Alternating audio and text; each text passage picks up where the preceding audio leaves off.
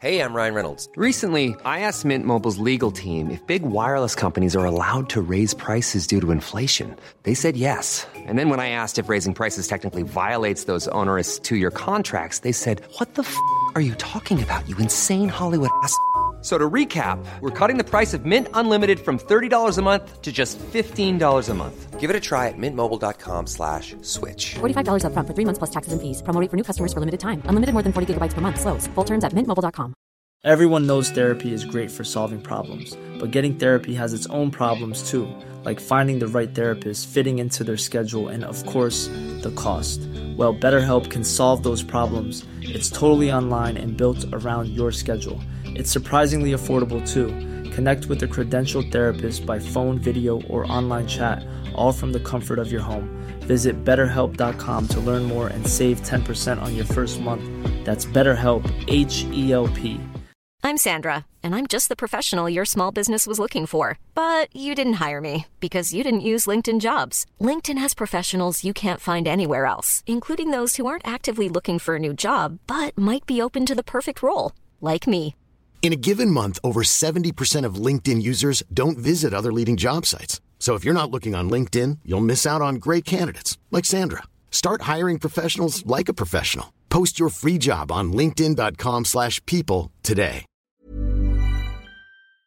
Can y'all hear this? Yes. Yeah. And the volume not too wait, loud? I forgot that I'll be the intro person. Yeah, 2019's. 2019's. You could say horror, you could say folk horror. Folk horror. Folk is a hard word to say. Kind of is. Folk horror. Folk You're starting horror. with a song? Of course. Okay, here we freaking go.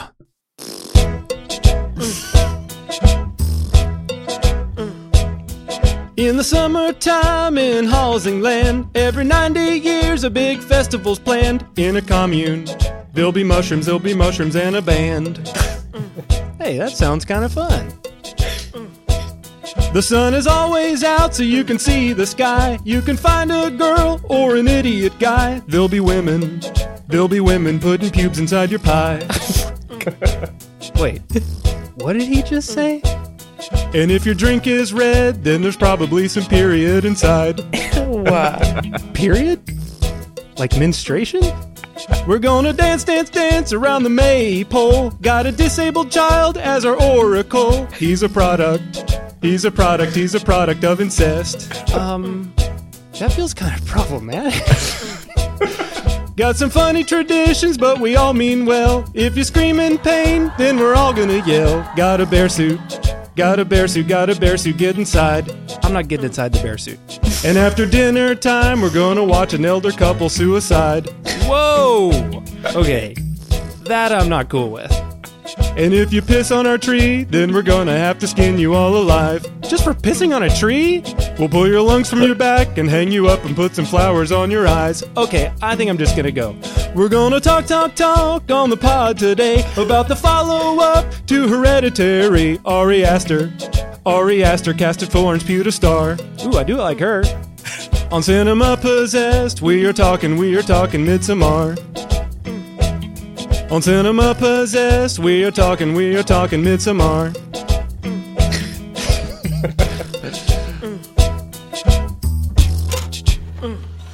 Beautiful.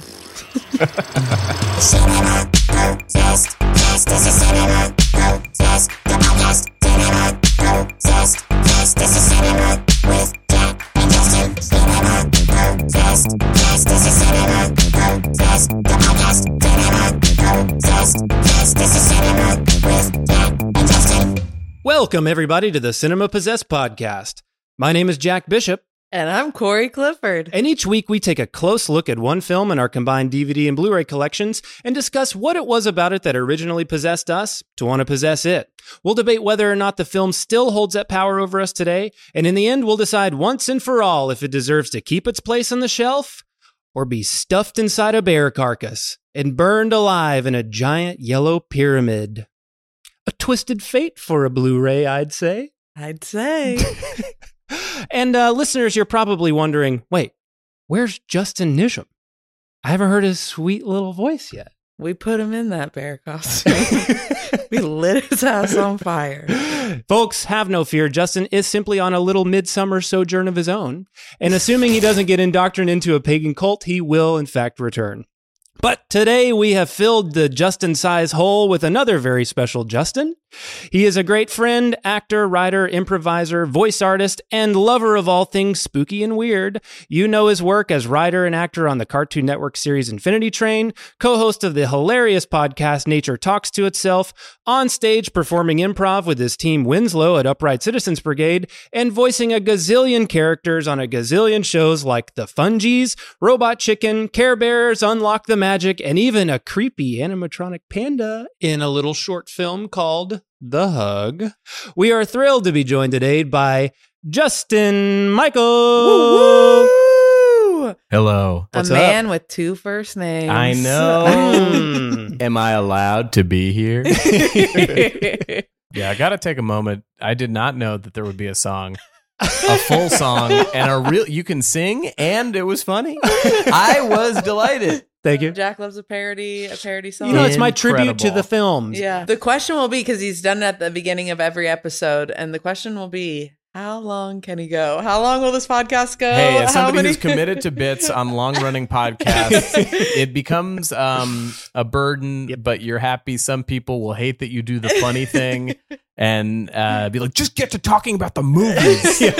But I think it's a little spice that makes you the Weird Al of our generation. There you go. We were due up to cover a horror movie, and so we thought, who better to come in and guest than a fellow horror movie lover? We've watched a lot of horror movies together. We have. We even have like a little spooky movie club where we've watched tons of horror movies. We started it over the pandemic, and it's kind of continued on. And then the 3 of us plus your girlfriend Marissa, we all go on these little haunts. We do a Steak and Scaries? Steak Is and that what we Scare. have Steak been and calling Scare. it? I mean, look, it's a loose It's a working group title. chat title that just started. Mm-hmm. And it started because we were going to different haunted houses in the Los Angeles area, but we would often eat at a steakhouse beforehand. I think we did it once, and we were like, this is our thing. This is our This thing. is what the 4 of us do together. That's how all things start. You know, you it's do true. you see a pattern, and you're just like, let's keep it going. Yes, it's hard when it's very seasonal. Yeah, it's true. It's But true. luckily, LA, I feel like has a bunch of haunts year round. I was just singing the praises of the one that we did in that house this past Halloween. Oh, What's that one called? Yeah, the one that's almost like a delusion. Delusion. I was Yeah. just telling people about Because it's that. almost like a play. Yeah. You're really watching a story unfold, but you're participating as well. And It was the coolest one I've been to. but it's Yeah. just to let people know, it's not one of those ones where they like fuck around with you and pinch you and shock you. They do fuck around with you a But you don't little. have to sign a waiver or anything. Like there's ones where they really put you through trauma. Yeah. I did go to one called the 17th Door. Mhm. There is a chain from the year maybe 2014. Okay. It's like almost a decade ago. Maybe it's later than that, but it's a group of people who were friends, but I would say never hung out as that combination of friends Yeah. since then. But we were all traumatized by the same thing. We're like, let's just go to this crazy one. We've done all these other ones. Let's do this crazy one. And it's one where you did have to sign a waiver. And we were shocked. We were locked in glass cases and Hell coffins. no. Yeah, see, I'm not so backwards. sure I want There Hell were no. bugs that felt like they were being tortured because they were taped to things. Oh, well, yeah, that's which torture. felt sad. Wrong. And the name of the chain is Dead Baby Pigs because oh my God. one of the last things that happened in this haunt, which was really just an assault story that we all had to go through, was a woman gave birth to a dead baby pig that was a real dead fetal Oh my pig God. that was rubbed all over us. No. Marissa was running away from it. You need therapy for this. Yeah. This is horrifying. And so afterwards, our friend Ann was like, it was a dead baby pig. It was a dead baby pig. So I'd say like once or twice a year, we just get a text that says it was a dead baby was a- pig. And everybody just replies with that. Mhm. Yeah. Yeah. Wow. Well, But we'll never go to that. yes, Sure, yeah. please. Steak and Scares please. is about eating dead baby pigs Yes. and going to just nice a things. nice haunt yeah, where it's nice just- little haunt. just about the theming, Yes. just about the scare Mhm. actors Yeah, doing yeah. the thing. Yeah. well, speaking of dead animals, Corey, what movie are we talking about God. today? Today we are talking about Ari Aster's 2019 folk horror film, Midsommar. I told you that I want to go to that festival in Sweden. No, you said it would be cool to go. Yeah, and then I got the opportunity and I decided Look, I to don't do mind it. you going. I just wish you would have told me. That's all. You've been wanting out of this stupid relationship for like a year now. Babe, what's happening? Danny. I was so very sorry to hear about what happened. I invited Danny to come to Sweden. You know what she's been going through. Christian says you've got this special week planned. It's sort of a crazy festival. Special ceremonies and dressing up. That sounds fun. Welcome and happy Midsommar. Skål! It's like another world. Tomorrow's a big day. Is it scary? What is it? It has special properties. What am I going through? We just need to acclimate. I don't want to acclimate. I want to go. Absolutely not. What's happening? We only do this every 90 years.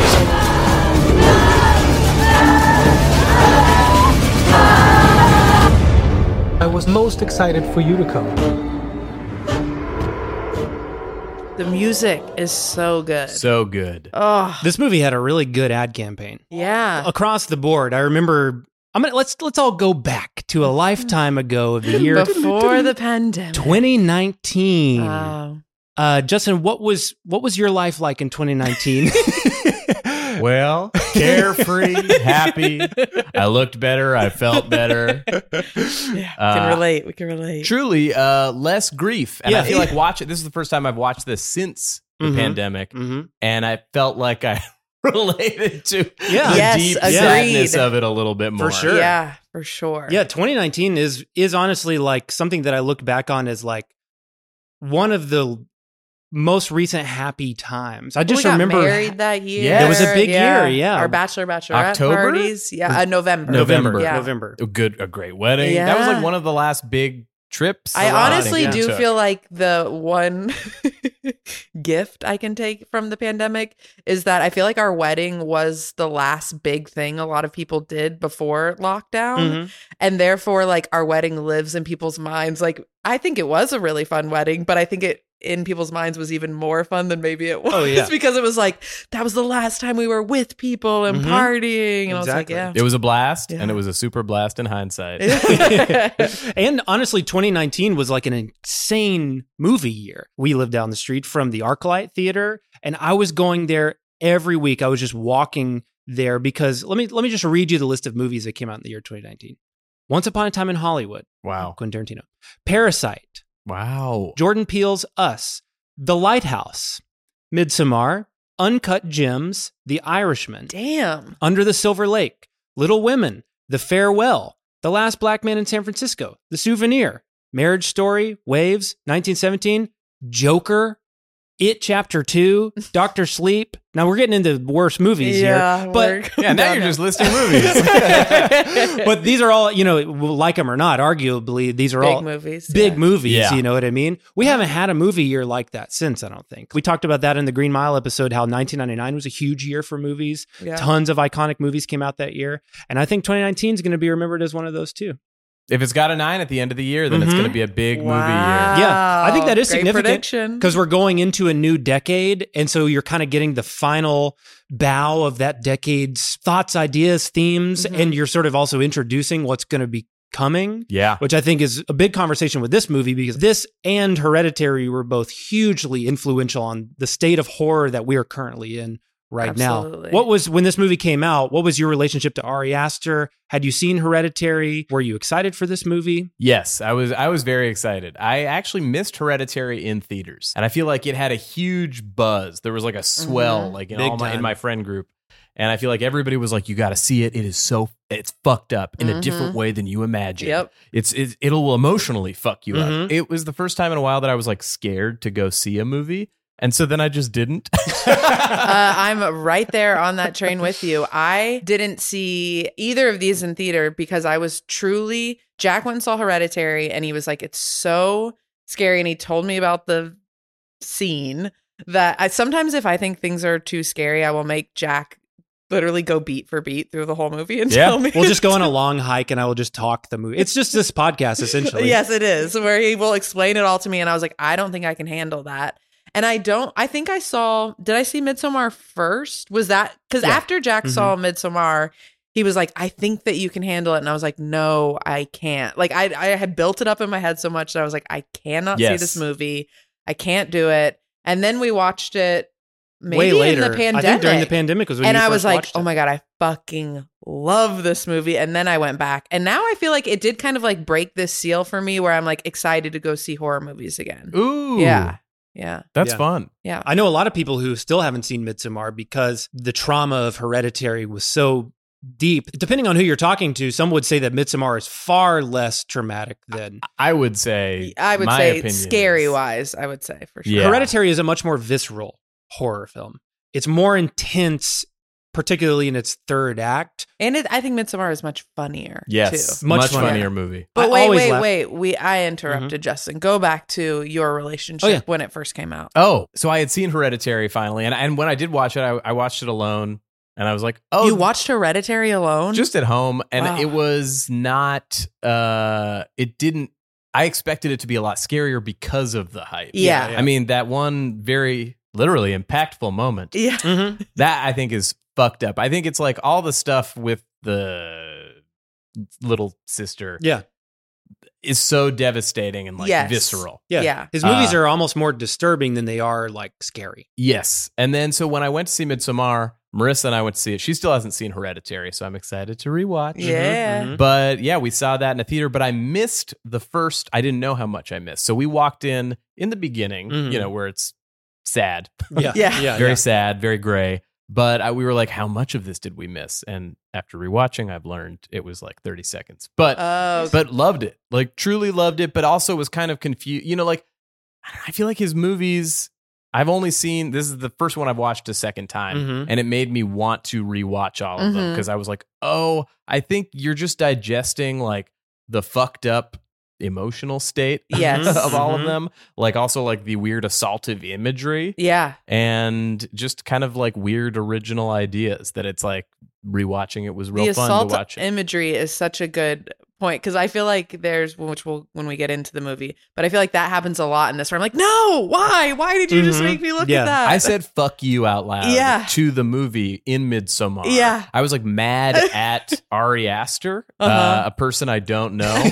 But then I was like so impressed on this rewatch. Yeah. I think all of his movies open up more with rewatches, which is, I think, the sign of a really good filmmaker that there's just consideration in everything. You know, there's meaning behind all the production design, the costume design. It's filled with tons of little details that you can really unpack his movies in a fun way. And you can see if you go to like the Reddit threads of these movies, I mean, people have conspiracy theories. I mean, just theories galore with all of his movies. It does make me interested to rewatch Beau is Afraid. Me too. Which we all saw together. We did. We the three of us saw the movie at the same time in two separate theaters at the same theater. Oh yeah, I guess we didn't see it together. We saw it about 10 minutes apart from each other. 10 minutes apart because we couldn't get tickets to the same thing. But then we all had dinner afterwards and discussed. So it feels like we all saw it together. Yes, and I feel like it was our first time, and Jack had already seen it the night before, which is insane. Yes, I need some time away from it to then go back. I feel like.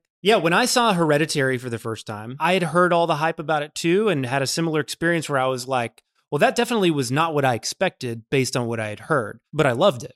For the most part, it's kind of this haunted, melodramatic family trauma movie. Yeah. And at that point in time, that was not in vogue. Nope. That's very in vogue now.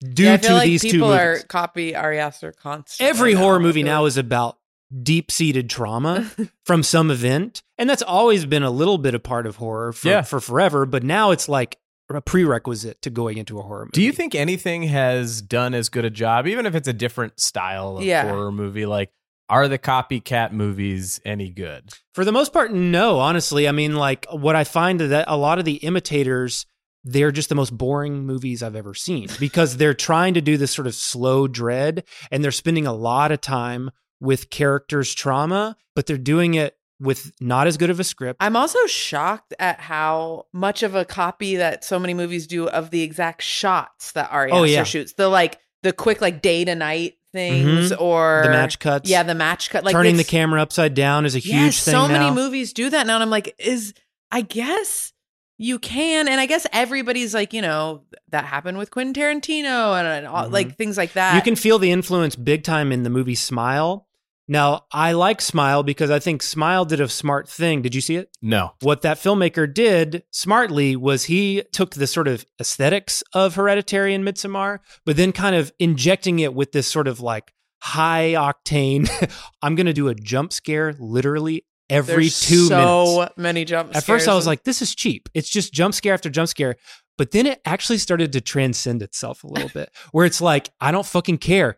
I know I just did a jump scare 2 minutes ago. I'm going to give you another one. And 2 minutes from now, I'm going to give you another one. That sounds fun to me. I think going it started in to feel like a that's ride. what it's going to be. Yes. It did. It felt like a spook, like a haunt. Yeah. The theater was screaming their asses Yeah. off. So I was like, at least it was entertaining. It wasn't trying to be boring. It wasn't trying to do the slow dread thing. Just wait. That just reminded me.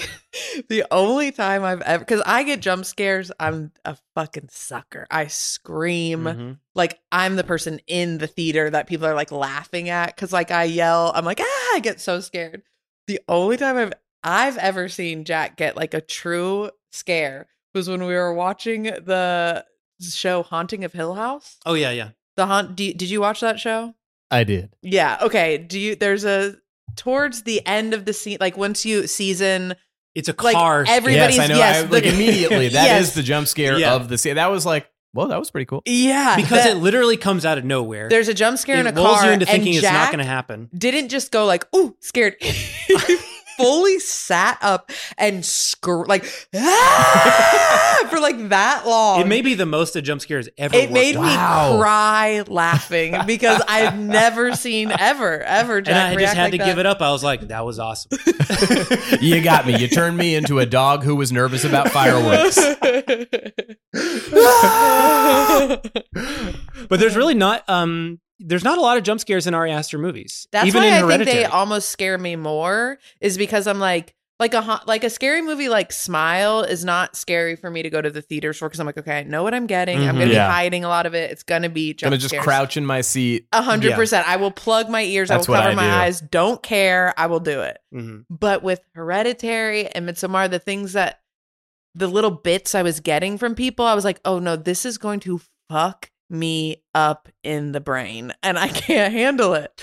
Well, I think what both of the movies do so well is before any traditional horror stuff happens, both of Hereditary and Midsommar introduce like real life horror that put you on an edge for the then more traditional horror to work better for you. Because when you walk into a horror movie, I think most people just don't expect to be disturbed by something that feels so viscerally real, you know, like, and he's tapping into things that I think are true fears of people that maybe you wouldn't, it's not a fear of clowns. It's not a fear of heights. It's like fear of like the death of your loved ones. Yeah. Things that when you watch it in the movie, it really puts you in the mindset of like, good Lord, what would I fucking do? Then you start the journey of the traditional horror film, which I think is very smart of what he does. And it's obviously what he's most interested in too, which I think is why when you see Beau is Afraid, he's moving further from the horror genre, but going deeper into the sort of like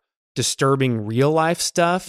Have you seen any of his short films? I haven't. I've heard of one of them that I feel like is controversial. Probably The Strange Thing About the Johnsons. Yes. Yeah. And after I saw Hereditary, I heard about this shocking short film that he had made at AFI, so I went and looked that up. And I won't say what that movie's about, but I'll say it's really fucked up. It's not gory at all, but you should watch it because it's not scary. Jack had told it's conceptually me fucked it's up. fucked up to where I avoided it for so long, and then he just fucking beat me down to being like, you just have to watch I was it. like, you have to watch it. And What then- a good partner. I know. Exactly. Such a good husband.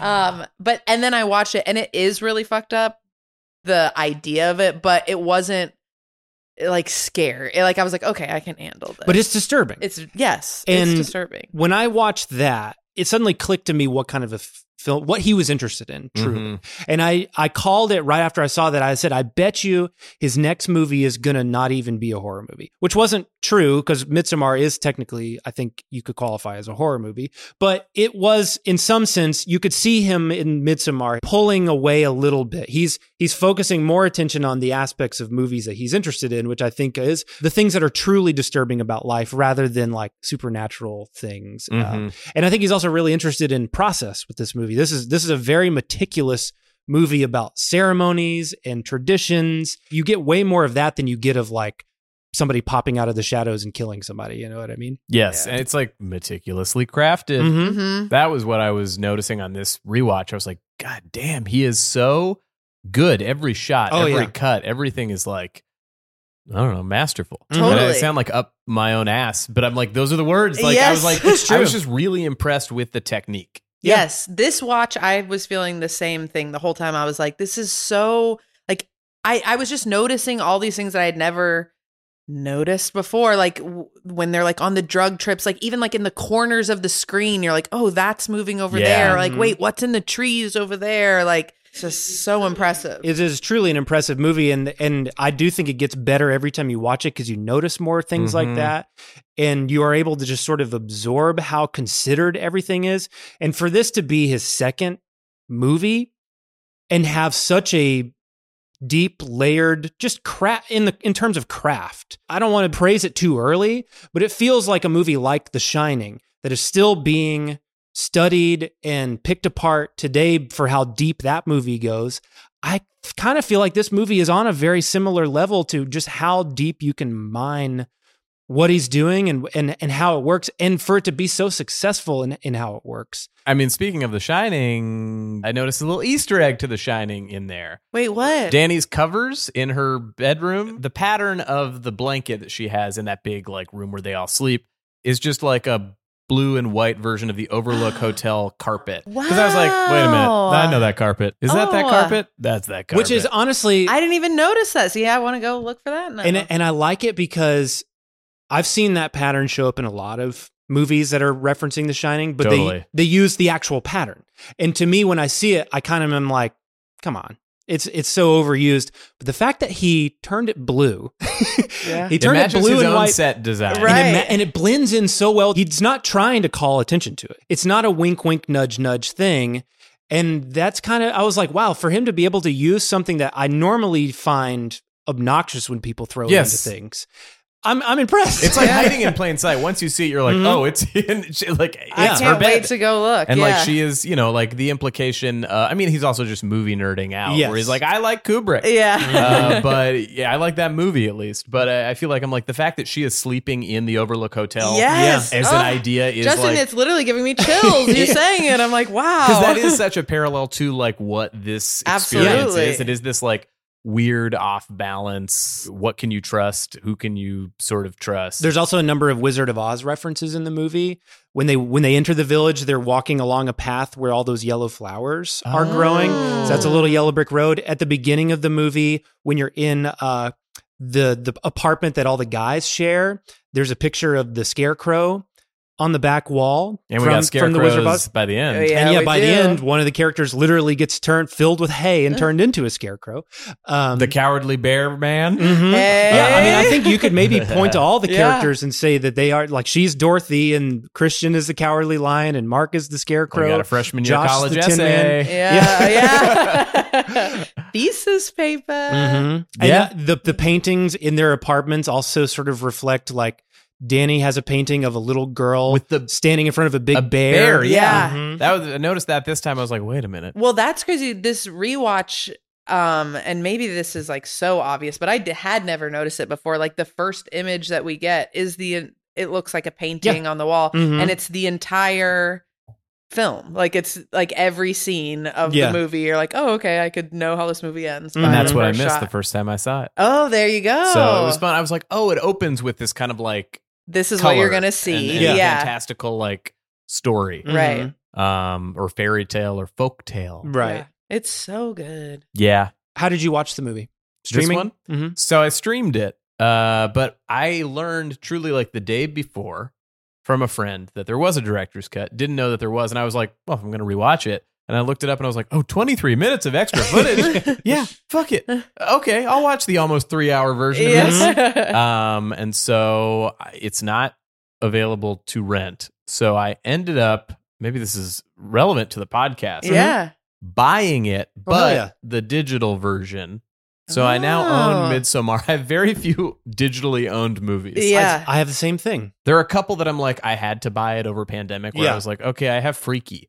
Yeah. You know, where I was like, I wanted to watch it, but like you couldn't rent it. You couldn't rent it at the And time. I was like, okay, I guess I always have Freaky. Which was like, fine. No matter what, I don't know always if I'll have ever Freaky. rewatch it. Yeah. Had a good time. Sure. But this, I was like, oh, it comes with all the extras and stuff. And so that's how I watched it. I have that same copy too, but then that's what I bought first. And I think it was also pandemic. And then later on for my birthday, my buddy Sharif got me this incredible director's cut special edition that comes in this cloth Beautiful case. It looks like a book. It's almost too big to even be on a DVD shelf. So Annoying. I've been keeping it in the bookshelf. And I got to say, I actually prefer the director's cut to the theatrical cut. We'll kind of get into what all the differences of those are since we both watched that version of it. But it's great. It has like 60 something pages with all the original artwork that was made for the movie, which again, just more incredible detail. These are all things that are in the film. And then there's a great little foreword by Martin Scorsese,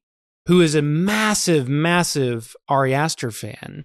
What a dream. You're like 30 Can you years imagine? old. He loves that. Yeah. He loves Pearl. Oh, yeah. Yeah. Can you loves- imagine making your first film Ugh. and somebody like Scorsese is like out there singing your fucking praises? I mean, it's score crazy. If I'm being honest, it's Scorsese. He's one quote from his little forward. He says, "I can tell you there are true visions in this picture, particularly in the final stretch that you are not likely to forget. I certainly haven't." It was interesting because I think that's the stuff that stuck with me because I didn't remember so much of the movie. I think the stuff that stuck out were like some of the weird, trippier sequences or just the vibe or feeling of like, I just remember that it was like, you kind of felt like you were lost and like almost like underwater, like grasping, gasping for air by the end of it. But I was like, oh, there's so much in here. And I think there were 23 added minutes that I was unsure if I had seen. Yeah. That later I was like, that was new. But there was stuff that I didn't remember that I was like, there's just so much memorable stuff. Yeah. Like, and the casting is so incredible. Like the acting in this movie, The performances is across the board from every phenomenal. single person Yeah. is so good. He's so good at directing actors. Yes. And I know casting is a huge part of it where it's like, yeah, you got really good actors, but we've all seen movies with like great actors where For it's sure. like, what happened? Yeah. And it's the fact that I think there's so many filmmakers that are technical craftsmen who the acting isn't great. Yes. But you're like, I'm here for it. And I know that I'm not going to it's going to be a little bit more like surface level, wooden, whatever. Especially with a horror film. Exactly. Yeah. And this, I feel like, it's like he's built all these sets. I mean, a whole group of people did, but like managed to build all the practical stuff. Yeah. The fact that there are all these people, I think that's what I loved about it too. Was like, I'm just like rambling at this point. But for sure. Seeing so many actors, and it's like in an age where it's like extras are digitized. Oh my God, which is why we should be striking. Yes.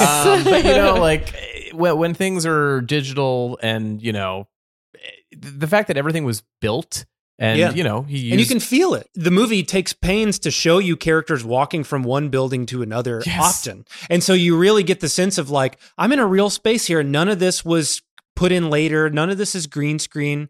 And that you get that appreciation of just practical filmmaking. is better. Yeah. Technology is ruining We things. have this Cinderella carriage that we have for like 5 seconds. I know. The fucking bear. Like bear? somebody had to create a big old bear carcass for what's in the movie for The arguably. flower dress, which, by the way, if you're in Los Angeles, you can see in real life at the Academy Museum. Ooh, I still got to go. Oh, The the Academy Academy Museum Museum is is so fun. We're pushing the Academy Museum. Like I know we every are episode. sponsors for it. We would love to be We sponsored do for truly you. love it. It's a great time. They have an insane gift shop. It's if you have a movie lover in your life that you need to get a birthday or Christmas present It's the for, place to go. Go to the Academy This Museum. feels like an NPR pledge drive. Like you've interrupted your own podcast to do an ad. If you have a movie lover in your life, we just love it. But whatever genre. You can see the flower costume, and it's really incredible really to cool. see It's in insane. person. It's Yeah. so beautiful. The costume designer, what is her name? Andrea Fleisch. She is incredible. And I watched an interview with Florence Pugh talking about how heavy that dress was and how she would just have to stay in it between cuts, and they would have to like have little fans for her and stuff, and she couldn't move anywhere. And we can't not mention Florence Pugh. I mean, it yes, goes without saying she's incredible. Movie. She's always been incredible, but I think this was probably the movie that introduced her to. That was my introduction to her. Yeah. I was like, who is this person? Because this was the same year as Little Women, correct? Yeah, which she was nominated for an Oscar. So Little Women came many months after this. So by the time Little Women started being like promoted and all she was that, already a big one. Everybody was already excited about her. No, Florence Pugh, I think, is my favorite actress of the moment. Like she's one of the most exciting actresses. Yeah, everything that she does, I'm excited to see. Before this, some people probably had seen her. She'd done a movie called Lady Macbeth that was really good, but I didn't see till after this. She also did a movie called Fighting with My Family. It's like a wrestling movie. That was awesome. Really fun, good movie. We liked it. And she was on a TV show called Little Drummer Boy. Did anybody ever see that? Little Drummer Boy? I think that's a song, and it's a Christmas song. Thank you. Jack, you're very confused. Have you guys ever seen Jingle Bells? It's really good. Florence Pugh's in it, I think. Oh, yeah, she's really in it. Batman's in it, too. And yeah, Joker got away. Well, before we get too much further, let's take a quick break, and we'll come right back to talk more about Midsommar. Hi, I'm Daniel, founder of Pretty Litter. Cats and cat owners deserve better than any old-fashioned litter. That's why I teamed up with scientists and veterinarians to create Pretty Litter. Its innovative crystal formula has superior odor control and weighs up to 80% less than clay litter. Pretty Litter even monitors health by changing colors to help detect early signs of potential illness. It's the world's smartest kitty litter. Go to prettylitter.com and use code ACAST for 20% off your first order and a free cat toy. Terms and conditions apply. See site for details. Everyone knows therapy is great for solving problems, but getting therapy has its own problems too, like finding the right therapist, fitting into their schedule, and of course, the cost. Well, BetterHelp can solve those problems. It's totally online and built around your schedule. It's surprisingly affordable too. Connect with a credentialed therapist by phone, video, or online chat, all from the comfort of your home. Visit BetterHelp.com to learn more and save 10% on your first month. That's BetterHelp, H-E-L-P.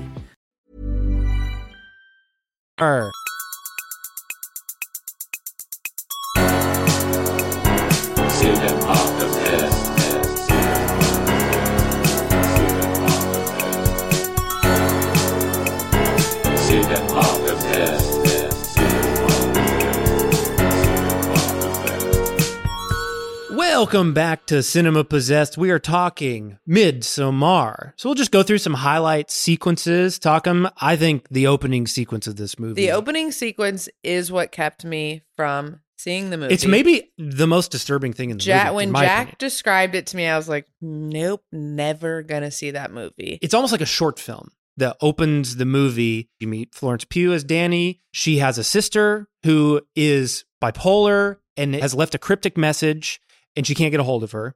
Danny ends up getting a phone call from an unknown number, cut to her boyfriend, Christian, who is hanging out with his friends. And so you get to meet all of them. And you find out that he's clearly going to break up with her. He just doesn't have like the guts to do it. And they're all telling him like, you got to just break up with this girl.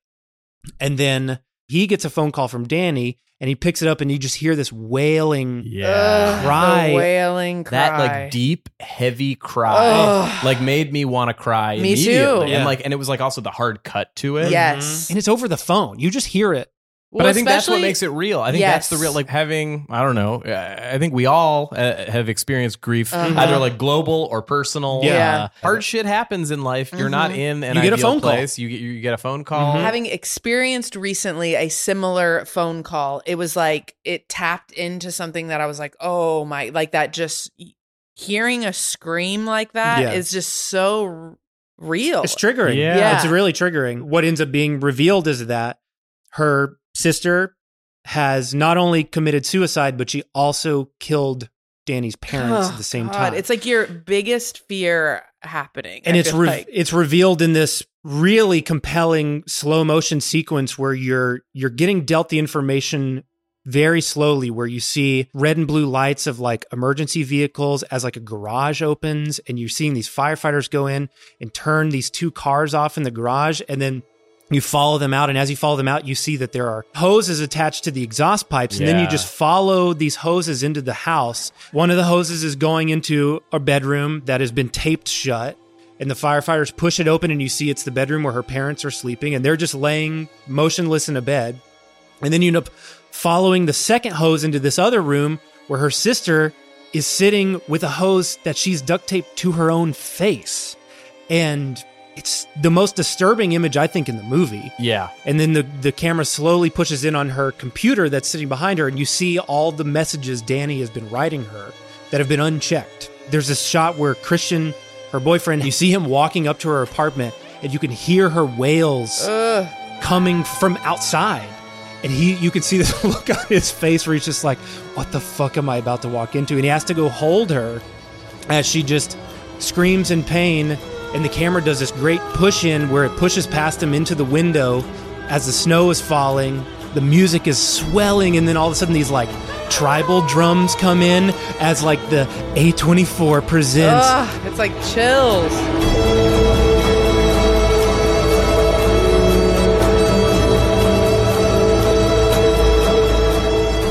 I gotta be fucking honest. This is a disturbing sequence, but the first time I saw it in the theaters, I wanted to stand up and cheer because it's so well done. Yes, that was my first of 4 notes. Was holy shit, that opening cut to titles. Did not expect it. Going in with Marissa, I was like, oh, you're gonna, like I think you like Hereditary. You haven't seen that, but like.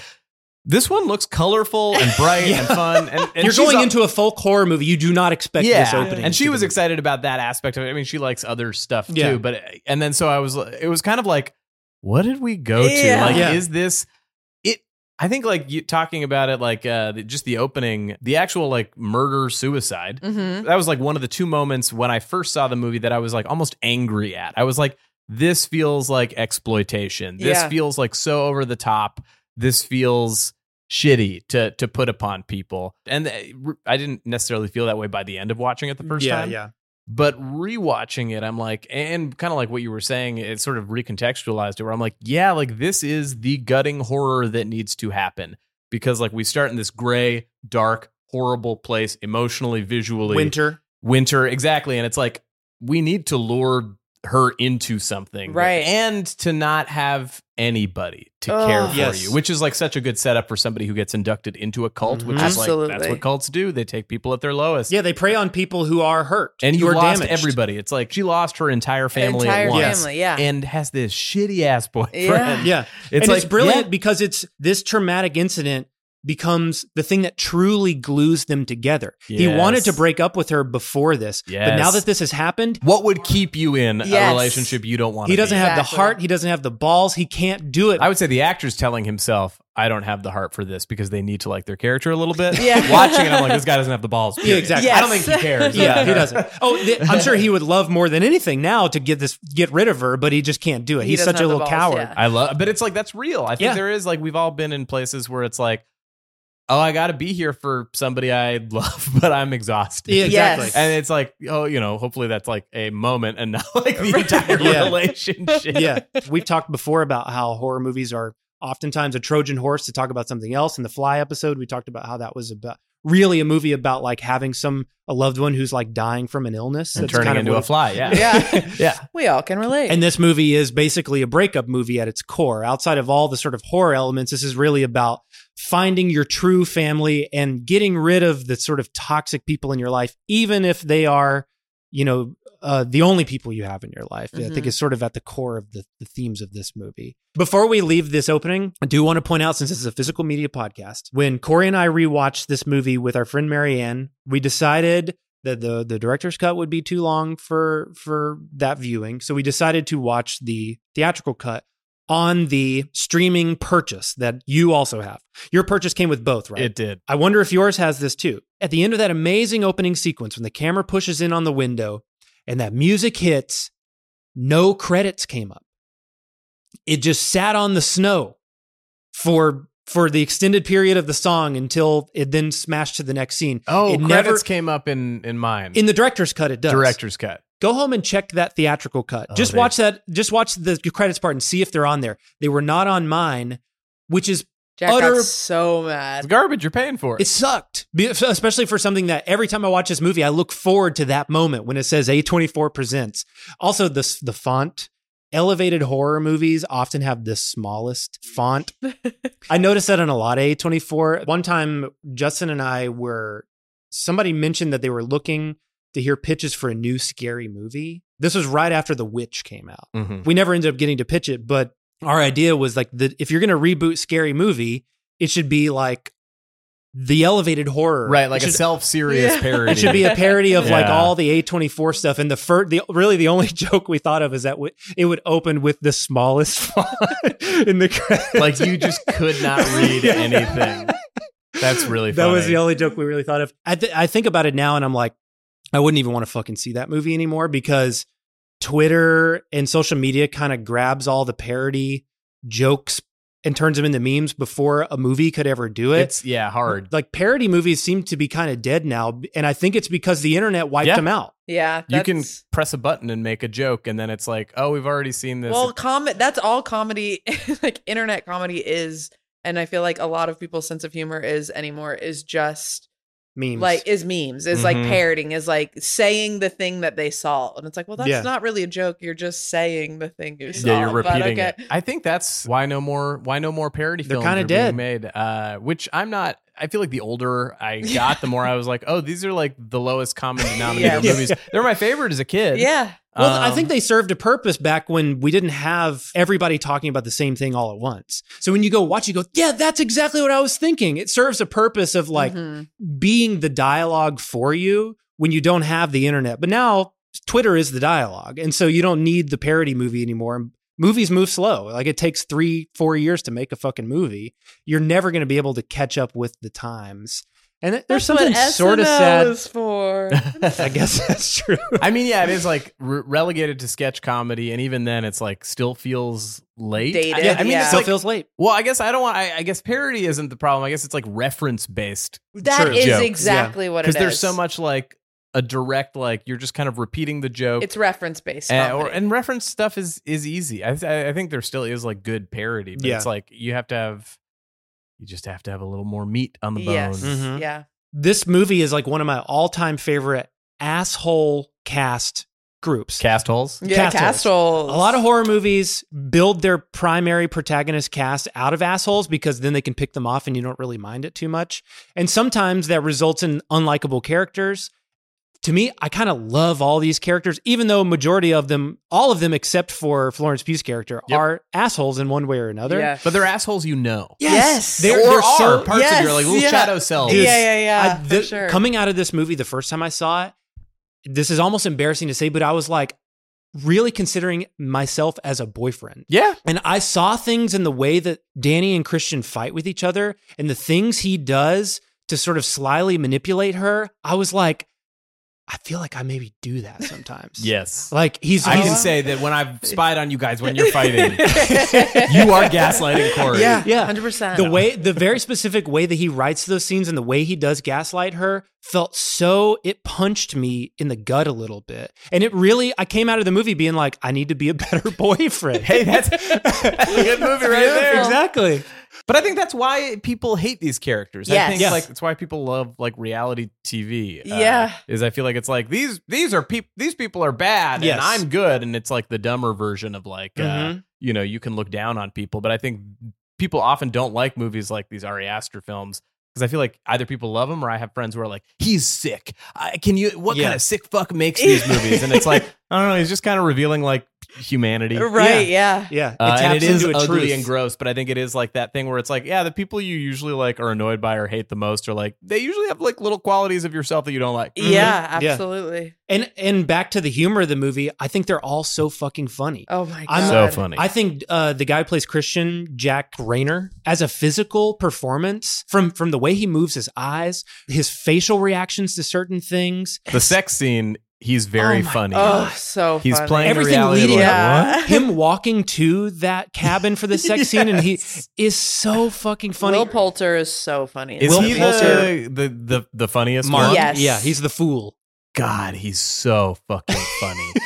Because I remembered him being funny. Like I had forgotten why he was funny because it's been since 2019, and that feels like a decade ago. It does. When I saw his face, I was like, I love this guy. Yeah. He was so good. He was like such a perfect shitty bro. Yes. It's so funny too because he's had such like a glow up this year. Oh, he's like a hottie body now. What else is he in? The Bear. The Bear. He's in a lot of stuff coming up, but he's in actually our friend Stacey Osei-Kuffour, her the episode she wrote on The Bear, episode 4. He's like the other main. I haven't seen season 2. Is he great. in season 1? He's not in season 1. He's only That's in why. one episode of season 2. Gotcha. But they have him like, he's like very buff now, and they have him like kind of tatted up, and he's a pastry chef, and it's just, playing into beautiful man fantasies. And yeah, he's had quite the glow up, and he's like everywhere now. And just the introduction of the other characters too, not just at the bar, but once she gets invited to go on the trip, and then meeting the 4 group of men, all of them are kind of despicable in ways, but are also so relatable. Like even Mark, who you're immediately like, you're the jackass. It's like, you also you're like, really? You invited your girlfriend on this trip? Like you kind of are on his side in that too. Like we all know you hate her. Why We've did all you invite had the her? experience of like, hey, like this was supposed to be just a buddies thing. Yes, yeah. And sometimes you like people's partners. Other times others you're like, you don't. No. I really don't want that person there. Yes. I'm down to hang out with them if that's what's planned. Yeah, exactly. We all know somebody too who talks shit about their partner,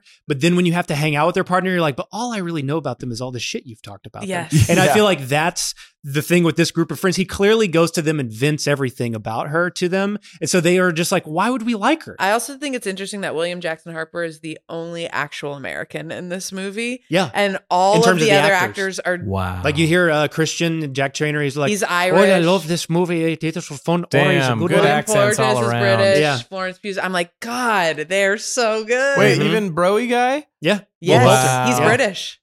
Wow. Yeah.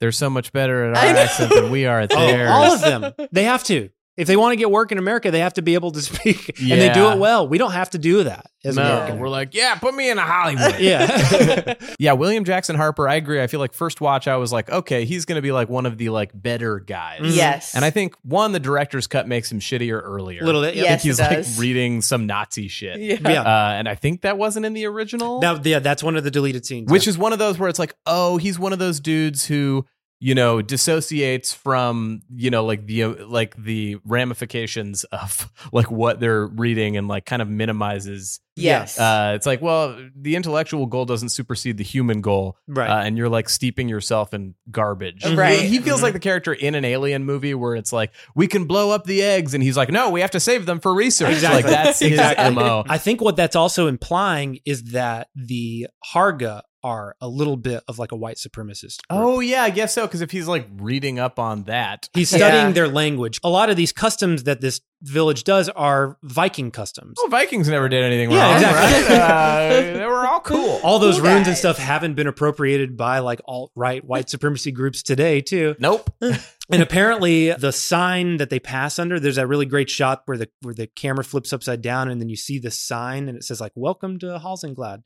Apparently written on there is something that is like a white supremacy kind of. It's like keep your people clean or something like that. Pure or, place. Yeah, So something, that kind of a... something along those lines. But even, I think this rewatch, let me push my glasses up into my brain. I feel like the nuance of his acting was so good where like when she arrives and then Christian goes into the other room and she has to sit there with Pele and Josh. Yeah.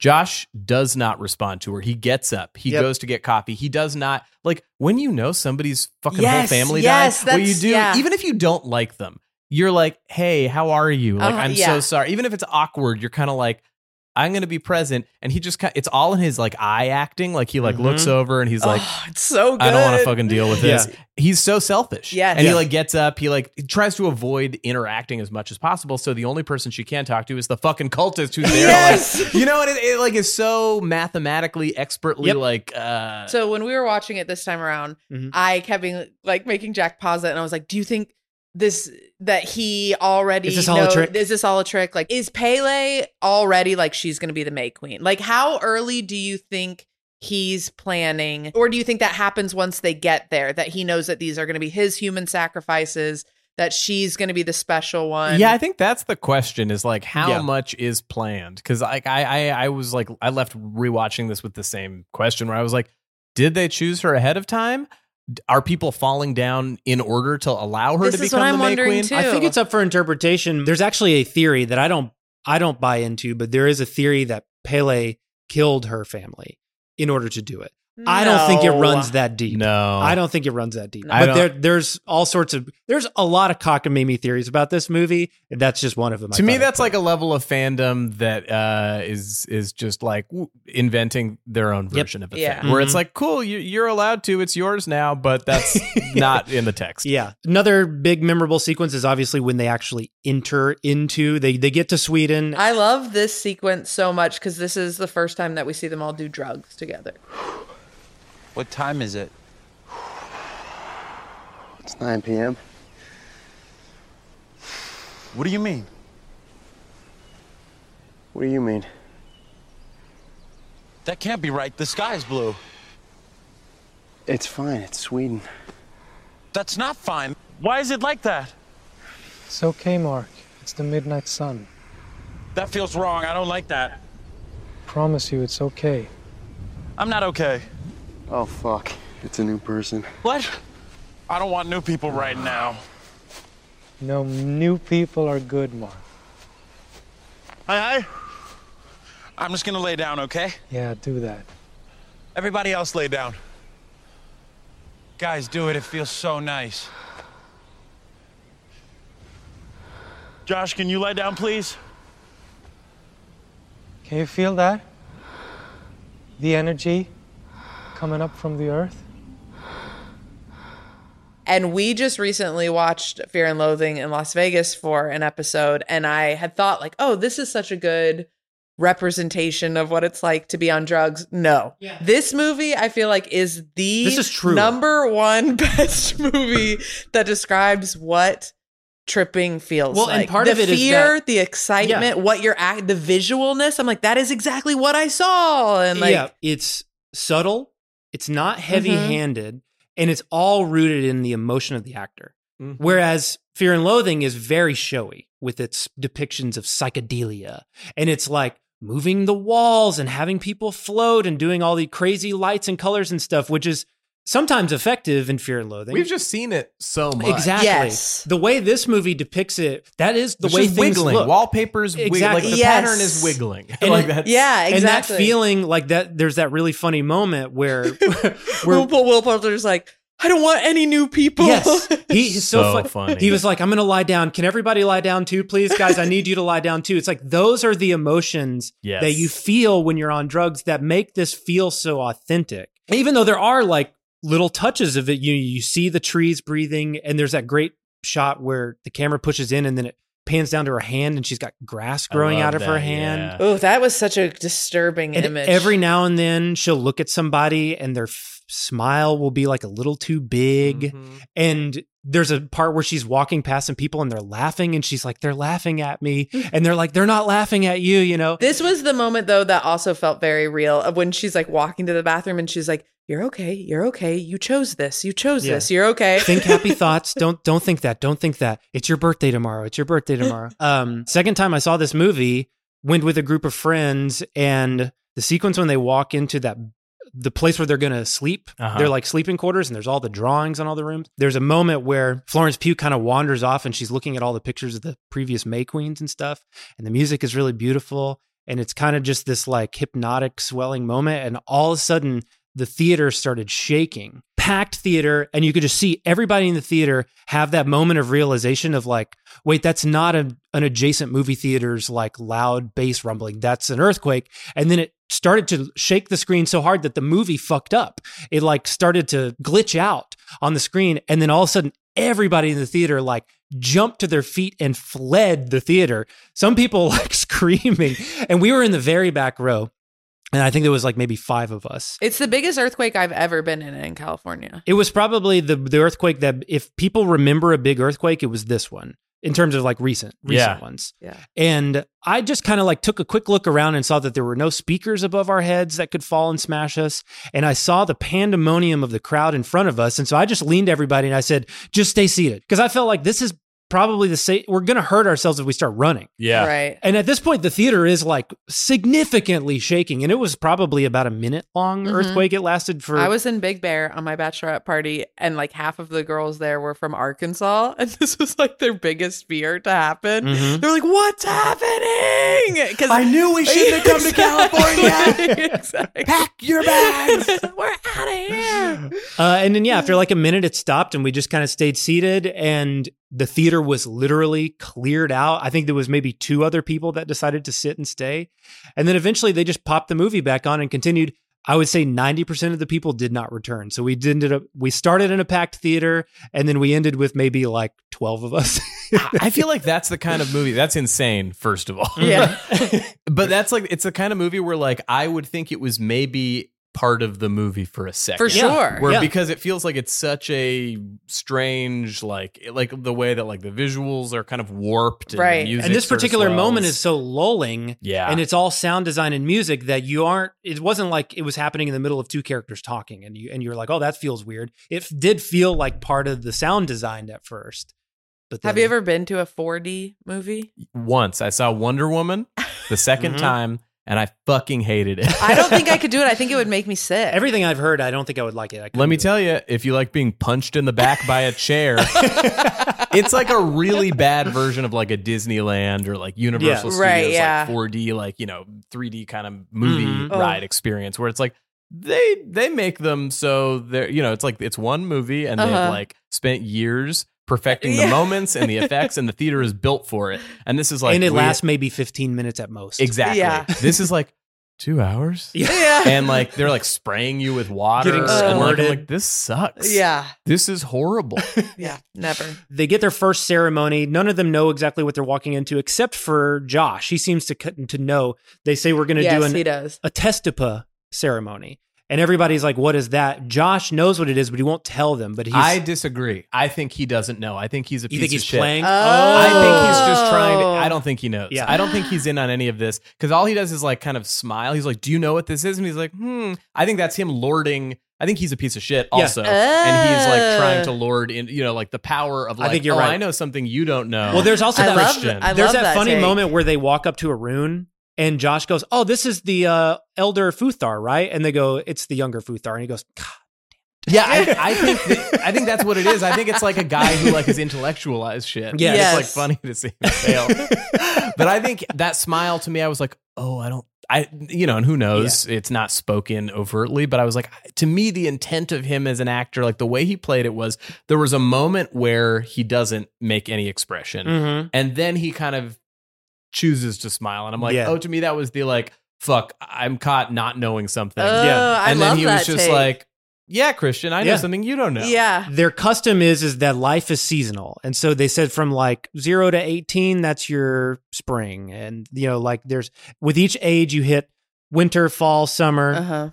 Florence Pugh, I think, is in summer in her age because they said that's like 25 to 35 or something. Yeah.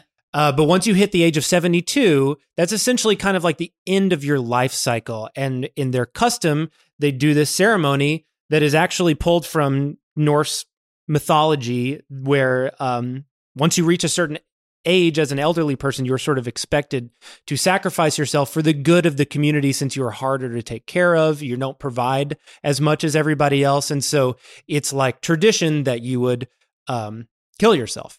And so they don't know that going into this, but they basically enter into this ceremony where they watch these 2 old people have a nice dinner, and then they get wheeled up to the top of this cliff, and they each walk to the edge of it and hop off of it onto a rock. God. And it is a pretty intense sequence. It gets very drawn out. There's a lot of build up to it. The music is fucking great. And after the first one, you have to sit through like them screaming like, no, don't do it. And and you're with them. You're like, please don't. I don't want to see this again. Yeah, the older woman jumps first, successfully hits her face on the rock, explodes it. There's a a very significant shot of where you see her face just pulverized as she's flying off of it. And then the old man jumps, but he jumps wrong. Why does he jump that? I mean, he jumps just straight. Legs first down. So he does not hit the rock. His legs, God. It's like, it truly makes my whole body squeam. His legs hit the ground and snap, and he does not die. And we get our first taste of what this culture does, where when you feel anything, I think, any sort of emotion, but especially if you feel pain and you're screaming, they sort of share the feeling with you. And so this old man is like laying on the ground, gurgling and screaming, and they all start screaming with him. And then they have to go up with a big old mallet and mercy kill him. This was the moment where I screamed or yelled, "Fuck you." Fuck you. Yeah. Like, I think it was actually the hard cut to the close-up yes, of the face. that's the one. I did the exact same thing. And I was really angry after the movie. I was like, I mostly liked that movie. I think that's, like, shitty. You don't need to show us this close-up in order to get the point across. And I'd say on second viewing, I was like, pro close-up, because I think it was one, less of a shock, and also the point of it is to make you feel that. Yeah. Like, that shock is supposed to be like, yeah, these guys, like, this is That's like, what they saw. That's what Danny and... horrifying. Mm-hmm. Yeah, you're in their shoes, and also, like, watching the people justify staying, it makes them that much more of, like, kind of villains. Yes. Once you, as the viewer, experience this close-up. And also, at least I covered my eyes in the movie theater. I was like, this is too nasty. I can't do this. And this time I was like, I think I'm just going to watch it. I know it's coming. Yeah. And I watched it, and I just had to repeat. I was like, this is just a really cool practical effect. Yeah, it is. This is a really cool effect. The practical effects are great. Yeah, and I was like, this is really well done. Like, I was just having to you like have put to that, like, separate yourself. Yeah, and I was like, but it's really, really, really well done. And the filmmaking is really good too, because when these moments happen, like the sound drops out, and like they switch the lens on Danny, so it's like a much more like it's almost like a dream lens. It's blurry around her. Oh, we should also mention too that the cinematographer, his name is Paul Pogorzelski. I hope I'm saying that right. But he's Ari Aster's DP. They met in film school. They met at AFI. Cute. And they came up together, and they've shot everything together. And now he's a big cinematographer too. So yeah, it's kind of a cute little film school meet cute. Nice. I love it. Again, the performances are just incredible. The way they react to this is, what the fuck? Yeah, I think that's like such good writing, and like when crazy shit happens, it just felt like all the grounded things that you would want to see happen. If you were thrust into the situation where two old people are like thrown off a cliff, and, like, their bodies are smashed, people would freak out, like the couple that is separate kind of from our main group. And having somebody kind of be like, hey, no. This is something we've done for we years. choose this. Which this is like a joy. And that the fact they're like, fuck no. Some people are still like, that's not enough to me. I think I think all you need to do is introduce those points of view for it to feel grounded. Yes. Or at least for you to get away with somebody's that sort of expressing something that you're feeling as the audience. Yeah, you're calling out the weird thing. Calling out the weird thing, and then it being explained of like, no, this is our culture, and then it's like making you question like, oh, okay, like, am I being insensitive to this other culture? Okay, like, I just kept thinking if I was in that situation, I mean, I would have been like, we're getting the fuck out of here right now. There's also a great scene too, right after this ceremony where Christian actually kind of makes a good point too. Danny is obviously profoundly disturbed by this experience. Also too, the fact that she has suicide in her previous trauma. Yeah. So seeing people commit it. Oh God. And having to hear, this is a joy for them. And I'll do it when I reach this age. I'm going to do it too. I'm sure is creating complications in her mind about like, was it a joy for my sister to do that? Yeah, like, it's all triggering. Was it all for the betterment of things? But then Christian says, she's like, are you not disturbed by what we just saw? And he says, look, I'm sure they see the way we treat our old people in our culture. We put them in nursing homes. They probably think that's barbaric. It was a good and point. It's like, that's not a fucking bad point. I mean, that's everyone. Every villain has to have some good point. Has a good perspective. Yeah. Like, I think that's why you like a good villain. Right. Because they're like, yeah, they could convince you. They could sway you. I do like the scene where Pele tries to get Danny to stay, and he says like, this is my family. I invited my friends because this is a once-in-a-lifetime thing, and I wanted to share it, especially with my friends who I knew would appreciate it, because I am proud of this place. Okay, but I'm not an anthropologist, and I don't understand any of this. Yes, I know, and yet I was the most excited for you to come. I know what you're going through, Danny. What am I going through? Because I lost my parents too. What? No, Pele, yes, that yes. is not what I'm talking about. I I'm know not that's not what talking you're about talking my about, but family. I I'm not lost talking my about my parents when family. I was I'm a talking little boy. about They burned up no, in a I fire. wasn't talking about that. My parents, they burned up in a fire, and I became technically an orphan. So believe me when I tell you that I know what it's like, because I do, I really, really do. Yet my difference is I never got the chance to feel lost, because I had a family here where everyone embraced me and swept me up. And I was raised by a community that doesn't bicker over what's theirs and what's not theirs. That's what you were given. But I have always felt held by a family, a real family. He specifically points out Christian. He's like, do you feel held by him? Yeah. Does he feel like family to you? There was the manipulation, because it's like, I think what they do so well is this cult, it's like they always are saying just enough truth.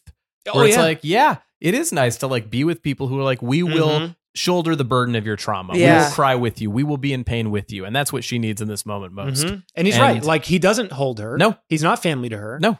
They do seem barbaric in our culture, but like the way they've justified it for themselves, you can't necessarily knock them if that's what they want to do. You like them more than these shitheads. Yes. Yeah, exactly. I'd say that's like a pros and cons of director's cut.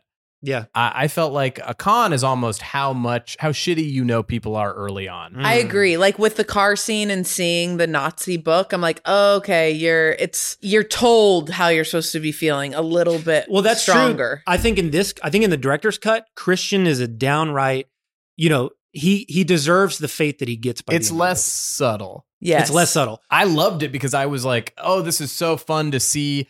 It's really well directed. I like these characters. Their acting is great. And I think my favorite parts of the movie are the two of them and their dynamic. Yeah. When he confronts her and he says, how am I supposed to react when you give me flowers? Oh, God. That's a debt I can never repay. I was just like, this is so specific. It's total gaslighting. Yes. It's a piece of shit thing. It's like being caught in a lie and doubling down. Yes. And being Yeah. like, I can't believe you would think that I would lie. And it's like, well, okay. And he is expressing a truth. He's like, I will always be smothered under your grief and your trauma and the things that you need from me. As shitty as it is, that's also true for him. But it's also like, dude, make the choice. Yeah, then you need to be in pain. He get can't out leave. of this and not view this Wow, person as an bringing object. it back once again to Scandival on Vanderpump Rules. Do you know about the Scandival? Justin, you don't need to know about Is this it. involved with like the bar that's Yes, it does, right yes. behind UCB. Yeah, Schwartz I've and heard- It's a Sandy's. cheating scandal. I think within it's been this explained community. to me like 10 different times, and I kind of zone out. Sure, I won't explain it to you, but because I have brought it up in so many episodes, this is very similar to a scene where Sheena, a friend of Ariana who was cheated on, Tom Sandoval is trying to get her on his side, and he was like, well, what was I supposed to do? Break up with her? Like, she was threatening to kill herself. true, like, yeah. tell all this horrible stuff. And Sheena was like, you man up, you call her friends, you call her mom, you tell them that you are leaving and this is where she's at, and we come in and we lift her up. And I was just like, fuck yeah. Like, that's just not an excuse to like make yourself the bad, the bad guy being like, but now I'm having to take care of you. It's like, no, you're not. Make the choice that you don't want to and then leave and let this person handle it. Yeah. But to like put it on them that you're being the good guy by sticking around. So it's gross. like, ugh. Which I loved. I loved like watching him Exactly. do that. Yes. He's one of the greatest bad boyfriends in cinema, in my opinion. And because sure. it's just so smartly written, and I think he is perfectly cast for it. I think he sells this stuff so I think Ari well. Aster should make the film version of Scandival. That'd be a good idea. I think so. The biggest conversation that I had with people coming out of when this movie was in theaters was a lot of people feeling like he didn't deserve to be burned up at the end of this movie. And my whole perspective was like, he totally does, especially if you think about I think the he movie. still did, at least from Me what too, I yeah. remember. But He did, but people kept trying to argue like he wasn't that bad of a boyfriend. I mean, I think it just goes to show societally like what we've Yep. been sort of brainwashed to think about relationships Uh-huh. and men. But Yep. This one, at least, like, I guess this is for like the people who needed the overt, like, yes, this one's more overt. He continually sucks. He sucks. Like, which I enjoyed watching, like, as scenes, but I think it did almost take away from that, like, fun creeping realization. I agree. It's probably just because I had so many arguments with people where I was like, he deserved it, that I like that this director's cut, it reinforces my opinion on it. Yes. I mean, I enjoyed watching it as a fan of this movie. Yeah. But I think between the two films, I'm like, I think the non-director's cut is maybe a cleaner movie. I agree. Yeah, I see that. So yeah, Christian gets courted by this girl. She makes him eat her pubes by hiding it in a meat pie. We get a shot where we pass across this painting on this like long sheet that they describe as a love story, but we see it. And as we move along, it's basically a girl falls in love with a guy, but the guy doesn't know it. So the girl cuts off some of her pubic hair and bakes it into a meat pie. Then she puts some of her period blood into his juice and makes him eat and drink it. And then all of a sudden he's got like swirly hypnotized eyes with hearts coming out of his head, and they fall in love and have a baby. That's a little story that we see. It's another example of this movie yet again showing us what we're going to see before we actually see it. Which I liked. And I know some people were like, well, we already knew it was going to happen. Who cares? That's what makes it not fun. Not every movie is about the surprise Exactly. that happens. Maybe you're here for the fucking journey. Exactly. Hitchcock says if characters are having dinner at a table and then all of a sudden the table blows up, there's no suspense in that. But if you show characters eating at a table and then you pan down and you see there's a bomb under the table, that's suspense because you know it's going to happen. I mean, that's the entirety of the movie Rope. Exactly. It's just like there's a dead body. The family's eating on the dead body. Yeah, you have of to. Their son. You as the audience have to have some information in order to get excited about what's going to happen. And if we didn't know, if he's just eating a pie and he pulls a pubic hair out of it, sure, funny, but we wouldn't know what it meant, and we wouldn't have any excitement. People get fucking mad when they're not. Like, I think. It's different audiences, but I feel like, I think you and I, at least, I don't know how you feel about Corey, but I feel like we liked Us quite a bit. I love Us. I really love Us. And I liked it more on a second viewing, and Same. Really, really enjoyed it. And I feel like a lot of people I know kind of couldn't buy into it. And I think that's a movie that like doesn't give you explanations. It's not a movie that's like, and here's how there are multiple pairs of scissors underground and like how they're mirroring things. And it's like, well, it maybe gives you a little bit, but not enough for people. Like it explains enough to make people question everything, but not enough to give them the answers. Too much of a leap. Yeah. But then it's like, well, when you're given these explanations in a movie like this, where it's like, here's how it happens and what happens. And granted, Us is much more like crazy world than Midsommar. Yeah. It's bigger swings than this. I think there's like concept. To me it was like Nolan and like those like early like kind of Batman Begins movies that were like, that was my introduction to explaining and grounding fantastical things in like explanations. And I think people became addicted to like, well, how does it happen? Why does it happen? Yeah. And it's like sometimes, you know, it's scarier or more interesting when we don't fully know. And that's what I liked about Us is like, yeah, I understand enough about what's happening thematically. Yeah. And this movie, it was like, yeah, okay, we know exactly what's happening, but I'm fine to watch it. Yeah. Totally agree. So anyway, I'm right, and everybody else is wrong. And dumb. So yeah, we end up seeing characters getting picked off. They discover that there is a oracle in this town that is this young boy named Reuben, who is a disabled, deformed child that is a product of incest, and he basically creates their like Bible. They call it like the Ruby Rotter, and it's essentially just finger paintings that he does that then they look at and interpret. Yes, and they say it's because his mind is unclouded because of his disability. And there's even a little bit of a hint because they also say that Pele's mind is unclouded. Did you notice that? They say like, for your unclouded mind, we reward you for this. And I wondered if that's just a term that they use or if that means that Pele is some sort of a product of incest as well. I mean, obviously we learned that Pele's family died in a fire, but do we know that that's true? I don't know. Yeah, I don't want to be one of those manipulating. I don't want to be one of those crackpot Redditors, but we don't know if that's true. Here's what this is what I read into it. And again, I'm just a crackpot Redditor. I might be score crazy here. But I felt like it was true. I felt like he always was telling the truth, but choosing the way to disseminate the information. I feel like nobody ever lied to them fully. I mean, it feels like I was like, oh, maybe his family like died in a ritual. is what I imagined. And so it was like, yeah, like I grew up with this trauma, but the trauma is the thing that I'm also bringing you into. Yeah. And I'm not telling you that we're going to kill you. Yeah. But it's like what they've withheld versus Well, because I wonder if lie. kind of what you were saying earlier when I was like, do you think that Pele's bringing them all in knowing that they're going to be sacrifices? And I think some of them not, because like William Jackson Harper's character, am I saying his name in the right order? Yeah. William Jackson Harper. William Jackson Harper. Like, I wonder, would he have gotten killed if he didn't sneak in and take pictures I don't think he of would. their Bible? They were happy to have him like write his thesis and maybe tell their story somewhat. I think Josh was always going to die. I don't think anybody's coming out alive. That's just a guess. But I'm like, I think Florence Pugh is usually right about everything in the movie, right? About what happens. And she's the one who explicitly says, like, none of you think they're just going to let you leave? That's true. And I don't think that anybody's going to be left alive. I think they might let them live long enough to see the ceremony. Yeah. But I think it's like too much of a risk. Again, pure speculation. Right. But that is true, because it's like, what happens if they do leave? He does write this thesis or something. Like, does their village get... That's true. And they're not idiots. You know, No. you can tell. And they're conniving in other ways. And Yes. so, yeah, I think you're right. If they are racist too, I'm like, yeah. Yeah, for sure. Well, and there's, you know, you see the whole town, you see who everybody's brought, and the only people of color are killed. The 3 people. Yeah. The Harga is a fictional cult, but a lot of the stuff within it, a lot of the ceremonies and traditions of it are kind of pulled from various different real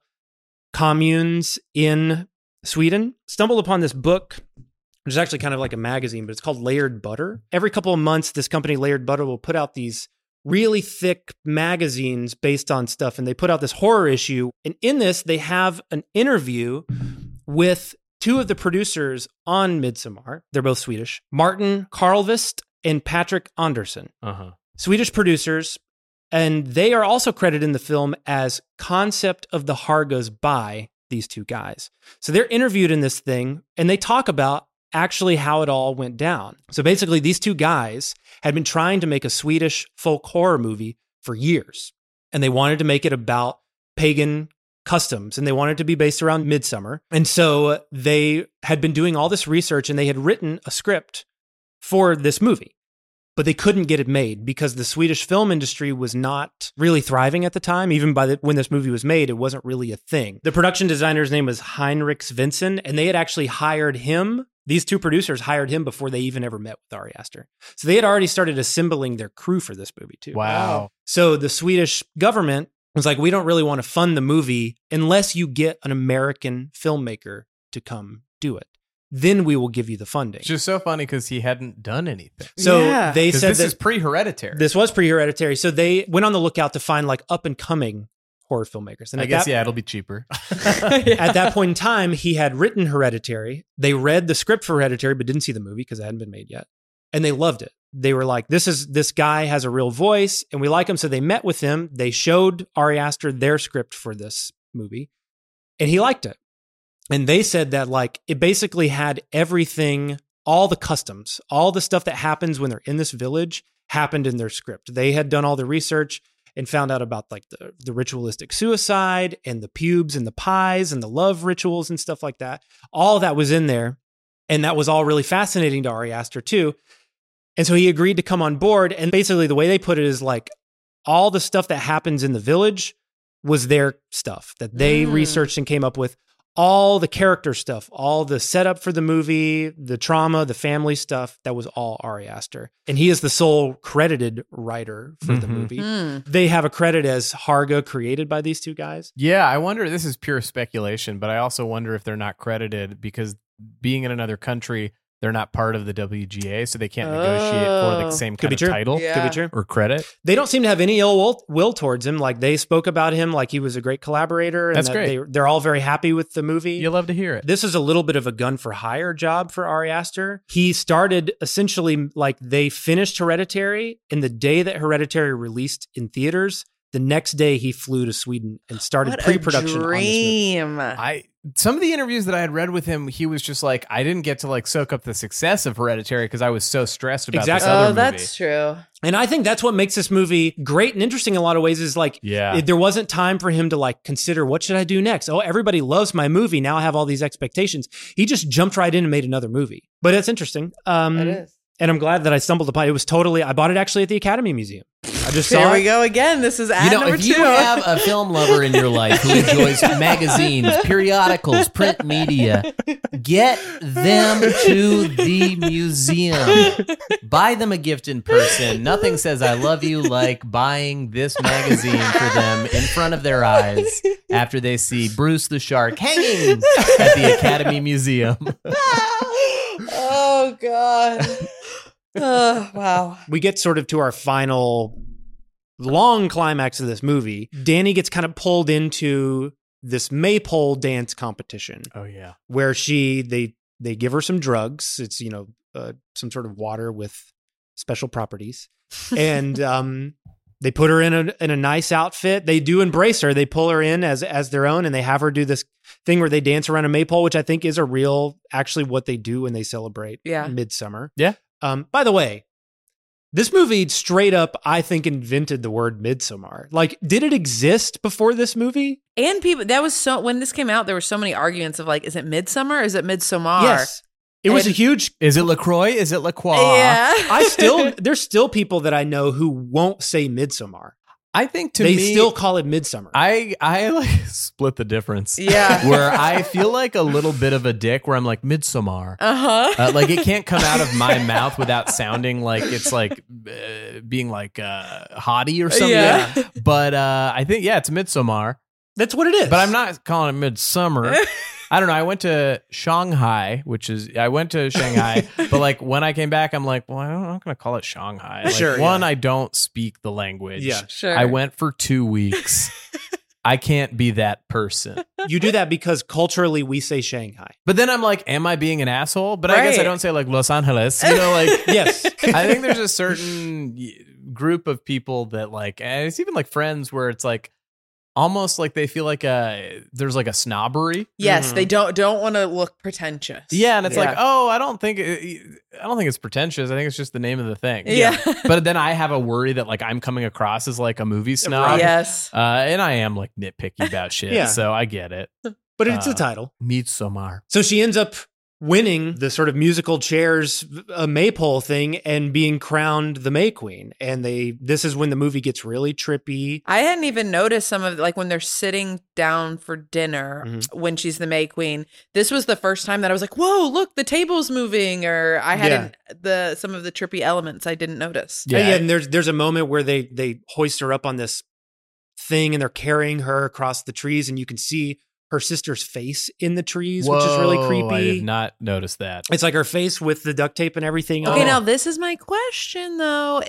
If they were all making it so that Danny would be the May Queen as opposed to she just won fair and square, because is this not her like having to go bless the crops and everything? This is all a ruse sort of to get her away from Christian so that he can go impregnate the redheaded girl. Yeah, I don't know. I think it's completely up for your interpretation. Right. If you want to believe it's all pulled. To me, it's too big of it's too many people. I mean, like that's the case with a lot of folk horror movies. Is the whole town's in on it. But to me, I like to kind of believe that there's a little bit of circumstance to all these things. And there's a little bit of chance happening. Because they would have been happy to have. Maybe it also would have happened just with another May Queen, and they would have killed Danny. Exactly. Oh, it's true. Yeah. Well, I think from a movie standpoint, from Danny's character arc, she is pulled. Yes, you know what I mean? Absolutely. Like, That's it's the moment her where destiny. She's going off. It's her destiny. And another thing that I'd never noticed before, but I read, is apparently in the opening shot of the movie, when you see her parents laying in the bed, there's a flower crown on their like side table. Well, she was destined to be. Which I read that because that's one of the things that the Reddit conspirators point to as like Pele killed them. People take things too literally. Yes. It's called just symbolism. Yeah. It's just thematic. Yeah. Like it's the universe saying it's all sort of meant to be for her. Well, knowing that her sister was kind of in the trees, which I didn't see, but I'm like, oh, also like the way that they kind of like replant their dead. And there's something symbolically interesting about like the dead people in her life are also trees. Yeah. I don't know. Justin, you've said a couple things on this podcast that's giving me chills each time. I'm like, oh my God, wow. Hey, That's such invite a me good. After she gets crowned May Queen too, you notice the first thing Pele does is come over and give her a big old smooch. Big old kiss. Yeah, that I was like, this motherfucker. I know. I was like, what a piece of shit. God. And she Yeah. even sort of looks at him like, what the fuck? But Yeah. she's also tripping. And that's when she sees her parents and her sister there as well. God. And then, Simultaneously, the craziest Christian is getting scene of the lured. whole movie is Probably the happening. craziest scene. It's a sex scene. Christian. I love when he gets brought into the house. First So- off, that house that he's brought into at first, when the older woman is like, do you want to have sex with her? That house is so cool. It looks like a the- Tim Burton Yes. expressionist It's a little, kind of. Yes. it's a little canted and Well, because it almost feels like a birth. Like to me, Yeah. maybe my brain was just like making connections, but it almost felt like it was like shaped for like birthing. Uh-huh. oh, interesting. Yeah. I don't know. Oh, I love it. But it really did look like the old expressionism to Yes. me. Like that German expressionist, like, oh yeah, this is they fucking were like, hey, excuse me, Jack from Halloween Town, can we borrow one of your Nightmare Before Christmas buildings? The old woman's like, do you want to have sex with Redhead? She wants Does she to have... put it out that plainly? Yes, Yeah. she does. And she was like, don't you think this would be really good for your Oh, thesis? that's right. When he goes and meets with her. And that's Yes. like what I feel like is the thing that finally that he's like, yeah, you're right. Well, That- because like this he is for clearly research. wants to, Yes. but he's like, but you know, Yeah. like I'm I here with probably someone. shouldn't because I'm here with someone. That also reminds me of another really funny line. In that scene when they're sitting there, she says, Pele showed her a picture of you. She's really fixated on you. And he goes, I think I ate one of her pubic hairs. And she Yes. goes, that sounds probably right. Yes, so funny. Yeah, it's like, we're not gonna lie to you about that. Yes. Yeah. But then that cut from him being like, well, I guess would you say like I'm not able to get the full experience, or like Yes. if I Yeah. don't do this, Yeah. it's like what a piece of shit. He's just You looking for a way in. justifying- Yep. And if you notice in that scene too, there's a real close up of it, but like he's just sitting there alone and he's staring at the wall and there's all these pictures on it. And one of the pictures right in front of him is a burning bear. So then he follows the flowers. He follows the flowers into this little shack. He opens a door and the redheaded girl is laying on the floor naked. And behind her is a row of swaying naked women, all holding ages. hands, Yeah. going like, ooh. It's honestly beautiful. Yeah, Like, all the singing is beautiful. The music is beautiful. When they start actually having sex and she reaches her arm out Yes. and one of the women sits down next to her and starts singing to them.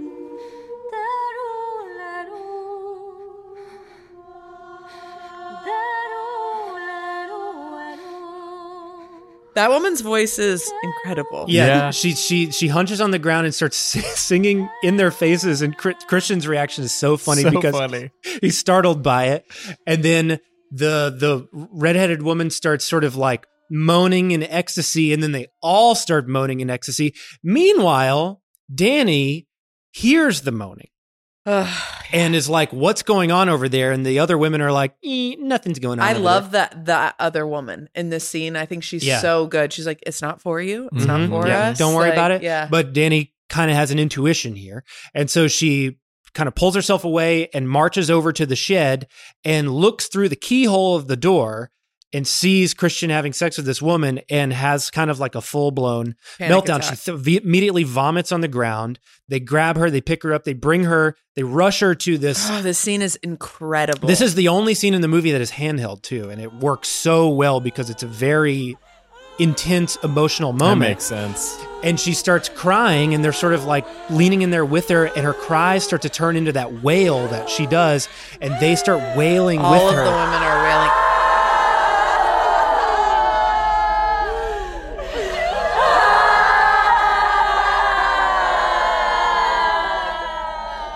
I They listened to share an her interview pain. with Florence Pugh about that scene, and she was like, that group of women is like why I was able to have the performance I did, because like the camaraderie and They're all shooting doing it that scene. together. And they were like, it's the most. She's talked about how like that was the most intense scene to shoot of the movie, and even like the quote unquote like kind of extras Yeah. in this movie are giving like performances of a lifetime. They're all good actors, Yes. and it's also that's the magic of this movie. Yeah. Is that there's so many actors. It's like you need real people, and they're all seeing a group of people is like a special effect. Like the fact that true. all of them are together, like wailing, moaning, like both naked. scenes. Yeah, naked. I was happy that he was naked because I'm like, Me there's too. a lot of naked women. He's not as naked as everybody You get else. to see but- plenty of his penis, though. But you get a good amount. And I feel like that almost never happens. Yes, still. no. Yeah. But this felt so, visceral. And it starts cross-cutting between the Florence Pugh and the women wailing in tears in despair with all the women at the sex scene wailing in ecstasy, and it's sort of cross-cutting between them. It's really cool. It's so funny. Christian is like obviously starting to get freaked He's out, getting and really then the freaked older out. woman comes behind him, and Pushing starts pushing him pushing into on his her. ass. Well, it's like my little screenwriter brain turned on, in like a very boring way. But I was like, okay, like what is her low point? And director's cut, I feel like the pacing is a little wonkier. But I feel like the moment where she sees what he's doing is when she is truly alone. Yes. She has lost She's everything. lost it. Yeah. Everything is so clearly, and so like she's brought back to that grief that we see as like the inciting grief. And like she's it's the same essentially whale. She's in a daze for the rest of the movie. Like this puts her in a stupor that she really never leaves for the whole thing. And it's because they like help her in some ways. It's like her grief is finally shared. Yeah. She's been alone in her grief. She, like she goes to the bathroom. She tries to, like every time she tries to experience her grief, she's not supported in it in this deep a way. Yes. And like, really at all. Christian never really expresses any sort of sympathy. no, it's towards just, what is it? Pele and Yes, Pele's the only one who- Ingmar, I don't know. It's other cult people who briefly are like kind of helping her. Yes. Right. But this is the first time where it's like, oh, all the rituals we've seen where people support people in the community, this is happening for her. Yep. And he ends up stumbling out of it. You get to see And more then of his she penis. rocks, and she's like, "I feel the baby." I can feel the baby. I can feel the baby. First, he runs to one cabin and he sees Josh's leg sticking up out of the ground. So he's been buried in the ground. And so he's like, not going to go into that one. He runs to another one, hides inside of it, and then turns, and we see Simon. Oh, this is the other image that haunts me. And apparently this is a real Norse Viking thing called the Blood Eagle, where they would actually like cut open people's backs, separate their spine from the rest of their body, and then pull their lungs out and stretch them out like eagle wings while they were still alive. Yeah, So he's like this is- vivisected. Yes, he's hanging in midair. His lungs have been extracted from his back and are also hanging. But they're breathing. They're breathing. But he's still alive because you can see the lungs moving up and down, and he has flowers like sewn into his eyes. Yeah. It's one of the more disturbing images. I think of the he movie, got too. the worst death Yeah, because it he lasts ain't even so long. he ain't even dead. So then Christian ends up getting caught, and we get our final ceremony. He ends up waking up and he's paralyzed. They've paralyzed him with something, and they've put Danny in this amazing flower outfit that we've talked about. And they say they sort of explain the commune must offer 9 human sacrifices in order to like rid the village of evil spirits. 4 of the newcomers have already been killed, so they're 4 of the 9. The 2 people who jumped from the thing, I think, are the 2 bodies that they have that are volunteers from the community. They need 2 more community volunteers, which Ingmar and Ulf volunteer to do. And then in order to pick the final 9th one, they randomly draw like a bingo ball of a... I love that they built this prop for just this. Incredible. They draw like a bingo ball for one guy. I forget his name, but he comes out, and then they roll up Christian, and they make Danny, since she's the May Queen, decide, are you going to pick Christian or are you going to pick this other random guy as the 9th person? And we just get this nice long push in on her as she stares at Christian and starts to cry. Great acting from her, because it's just filled with the like, fuck you pain that he's caused her. She does this thing with her face where it's like, yes. And yeah, she looks like a sad little child. She look it up, and to me this is either just like coincidence and I like this movie and I'm comparing it to this, or it feels like a deliberate like I like where homage. this is going. But the 1978 Invasion of the Body Snatchers, spoiler alert, the face that he makes at the end looks like her face there. And it's such, to me, that's like such an iconic horror movie shot. And I also fucking love that movie. That's Donald Sutherland doing the point at the end where it reveals he is one of the creatures. And I feel like she makes that face when she becomes one of them and chooses, is basically Justin, like choosing. I love that. him. I love it. Again, this is like, I don't know, that's what he was going for. But you need to get on Reddit immediately. I get on Reddit theory, you guys. You know what? This is 100% true, and everybody else who disagrees is wrong. And then you just hard cut to them wheeling Christian into this cabin where they have this bear, this dead bear, that we did get introduced to earlier in the movie in Just a that cage. brief shot. Just a brief shot of a bear in a cage. And Simon says, are we not going to talk about the bear? And It's they're a like, bear. that's a bear. Yeah. Great joke. And they put Christian's paralyzed body into this bear with like a little hole cut out of its neck for his face to peek through. And they start carting all these people to this really amazing looking yellow pyramid made out of wood.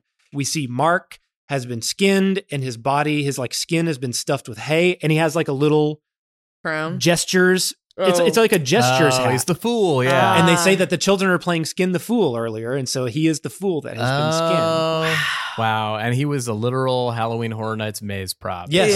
And I love the way they just like grab it, and you can tell it's just a little rubbery thing filled with hay, but that's probably what your skin would be like. Yeah. And they just kind of flop it around. He gets good people to make the corpses for his face. Good corpse work. And then they wheel in Christian in this bear suit and send him dead center. The other thing was like, do you think that the bear, I mean, this feels maybe more obvious, but the idea that like he is the predator, like it's like a predator in the animal kingdom. He is thematically a predator in some capacity. I think that so. totally fits. Yeah. Okay. And I think there is probably the Wizard of Oz cowardly lion stuff in there. That makes more sense. And I meant the bear is the predator.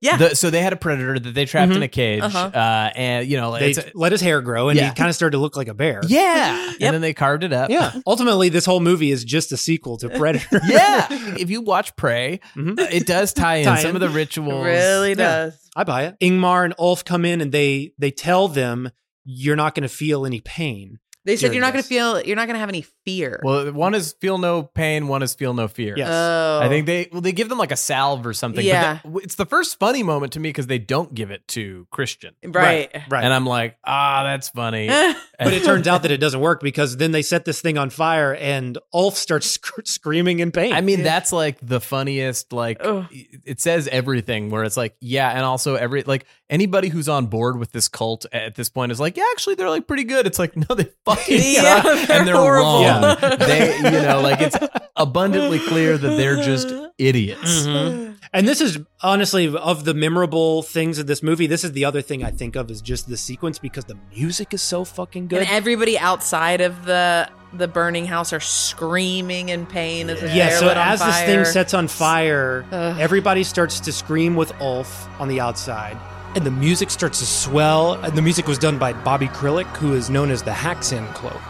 It's really, I really appreciate that this movie chooses to climax and end on like a real emotional sequence. It's not like Hereditary ends on total scare factor horror. This chooses to sort of like put you in an emotional state of, it's almost like blissful. I mean, it's awful what's happening. And there's clearly pain coursing through Danny and through the characters that are burning. But the music is really melancholy and big and operatic and does this really cool thing too where it like starts to melt at one point. She's like marching through in the dress, just sobbing. And the camera's following her and she looks like a Muppet from like the Labyrinth or something. Yeah.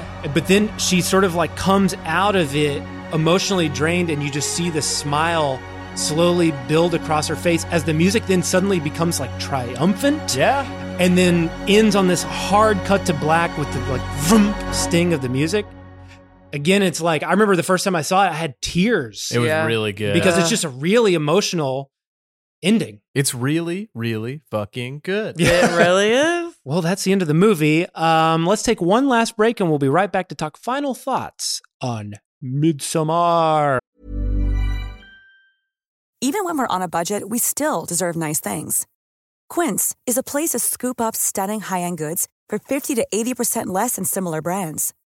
They have buttery soft cashmere sweaters starting at $50, luxurious Italian leather bags, and so much more. Plus, Quince only works with factories that use safe, ethical, and responsible manufacturing. Get the high-end goods you'll love without the high price tag with Quince. Go to quince.com/style for free shipping and 365-day returns. See them off them desk. See them off them desk. See them off them desk. See them off them desk. Welcome back to Cinema Possessed, and we are talking final thoughts on Ari Aster's 2019 folk horror masterpiece. Let's see. For sure. Corey, let's start with you. I don't know what Corey's going to think. I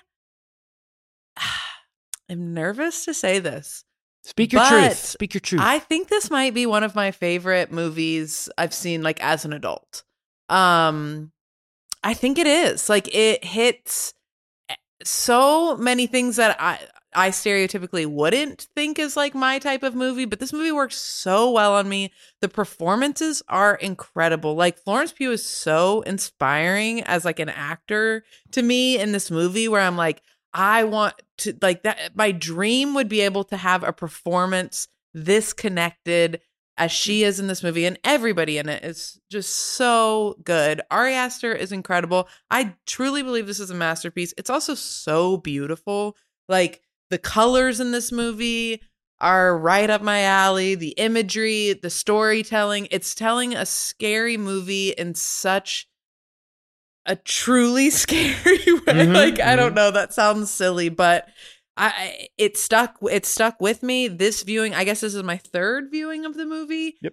And I was like thinking earlier when you see like people on red carpets when Letterboxd is like name 4 movies, and I thought while we were in this podcast I was like that I think this would be one of my top 4 for like genre movies for sure. Yeah. So I absolutely love it. Hell And yeah. that's my final thought. You heard it here first. You heard it here, folks. Hey. folks. Justin, how about you? Man, yeah, I really loved it. I don't think I realized how much I loved this movie. Yeah. When you suggested watching it, I was like, oh, cool, I'll rewatch that. We were just talking about kind of rewatching it anyway. But it didn't, I think because of the decade since the pandemic, Yeah. the brain decade. Yes. I had forgotten how good it was and how much it was also the first time I had rewatched any of his movies. And it really fucking holds up. Yeah. I think, I mean, I have the same things to say as you. I think it's like just technique wise, so good. The acting is so good. The color, I'm a sucker for color. I love a color story. I love vivid color. I love horror. I feel like this and The Host, Bong Joon-ho's The Host, daylight horror, you don't get a lot of it. No. And that one has an incredible opening sequence, like one of my favorites. But both are so good, and I loved everything. I think everything about it. I think the director's cut is, to me, a slightly not quite as good a film. I think the pacing's a little wonky. I think you only get that nighttime stuff in the middle of the movie in the director's cut.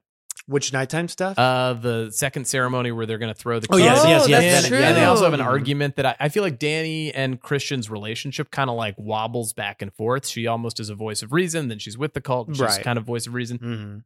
Still enjoyed the hell out of a director's cut, but I think I might prefer the slightly shorter one as a concise movie, concise 2 hour plus movie. Well, just wait till you see them credits not appear on the screen. Then I'll see which version you want to watch. And I blame Ari Aster personally for that. No, I think he's truly, like, I will always be excited to see one of his films. Yeah. I feel the same way about like modern movies. It's almost like embarrassing to admit like that I'm like, this is one of my favorite movies and it just came out. Yes. Like recently, like I fucking love Tar. I saw that twice Yes. in theaters. I really like Jordan Peele's stuff. And it always feels like, well, give it some distance. Yeah, Like, it feels silly or something to say it, but I'm like, but I mean, I hope I keep having favorite movies. I want there to be great fillmakers and great films of our decades. Yeah, you know? it's like this worst person in the world. Like there have been movies recently that I'm like, these are in the pantheon of ones that I love. So yeah, I don't know. It's notoriously difficult for me to make a choice on like what are favorites. You don't have to make a favorites choice. I will say, yeah, it's up there. It's in the top horror movies. Yeah. Just a great film. Yeah, Loved it. I completely agree with both of you. I do think this is a masterpiece. It's my favorite of his movies. I think same, by the way. Yeah, I agree with you, Corey. I think this is one of the best movies of the 21st century for sure. It is probably in my top 5 of favorite movies of the 2000s, you know? I compared it to The Shining earlier, which is just the biggest compliment you can give a movie. I think it stands the test of multiple rewatches. The fact that I've now seen it 6 or 7 times, and I'm still not only enjoying it, not only having the same emotional reactions to it, but finding new things to appreciate about it. It's just impressive. It made the JFI list, Jack Filman. When I was a kid, when I would force my parents to watch movies, I would say, we're doing JBHBO tonight. JBHBO. It was my curated HBO. Oh my God. That's adorable. Yeah, JBHBO feature presentation logo comes up. That's the new name of the podcast. Yeah, anytime honestly. like my dad was like wanted to suggest watching a movie, he would just walk into the room and go, JBHBO? Yeah. I love the film. I love the movie. I love Florence Pugh. And I love all the actors. As you can tell, I think all the performances are stellar in the film. It just works for me. And I don't think there's any other horror movie quite like it. There's a lot of imitators. This movie became instantly iconic from like an aesthetic standpoint. I think very similar to the Wes Anderson conversation. It's like this immediately became Halloween costumes. Yeah. You saw people dressing like this on Instagram and TikTok for their YouTubers, for their influencers. And that's an old man when you say sorry, YouTubers. For the YouTubers out there. But I mean, that's a telling of a culturally significant film and filmmaker. I think the movie's only going to be more appreciated as time goes on. And I would not be surprised if we get 20 years from now and it makes it onto an AFI list. I'm sure. Yeah. I'm positive. I think it's inspiring. I feel like something that you mentioned, Corey, is like Florence Pugh is really inspiring as an actor. I think like every part of it is like, there are those movies that you watch as like, we're all creative people, or we like to make things or be, access that part of ourselves. And I'm like, watching it was inspiring. It's like, I watched like the Spider-Verse movies and I'm like, I'm inspired watching it. Yeah. Watching this, I was like, oh, this is inspiring to see what you can do with a movie. Exactly. And it's like nice to love something. Yes. You know what I mean? It's nice to watch something and feel like everything was considered and given its all. Because it's so often I watch movies and I think, well, they kind of half-assed that part. They did this on green screen, or that's not real, or that's the costume that they got. And I understand how those things happen. Compromises happen so easily. It's a miracle anything is ever good. Exactly. Yeah. But as it is, I do think this is a masterpiece. Well, now that we've said everything there is to say about Midsommar, what do you say we play? Oh,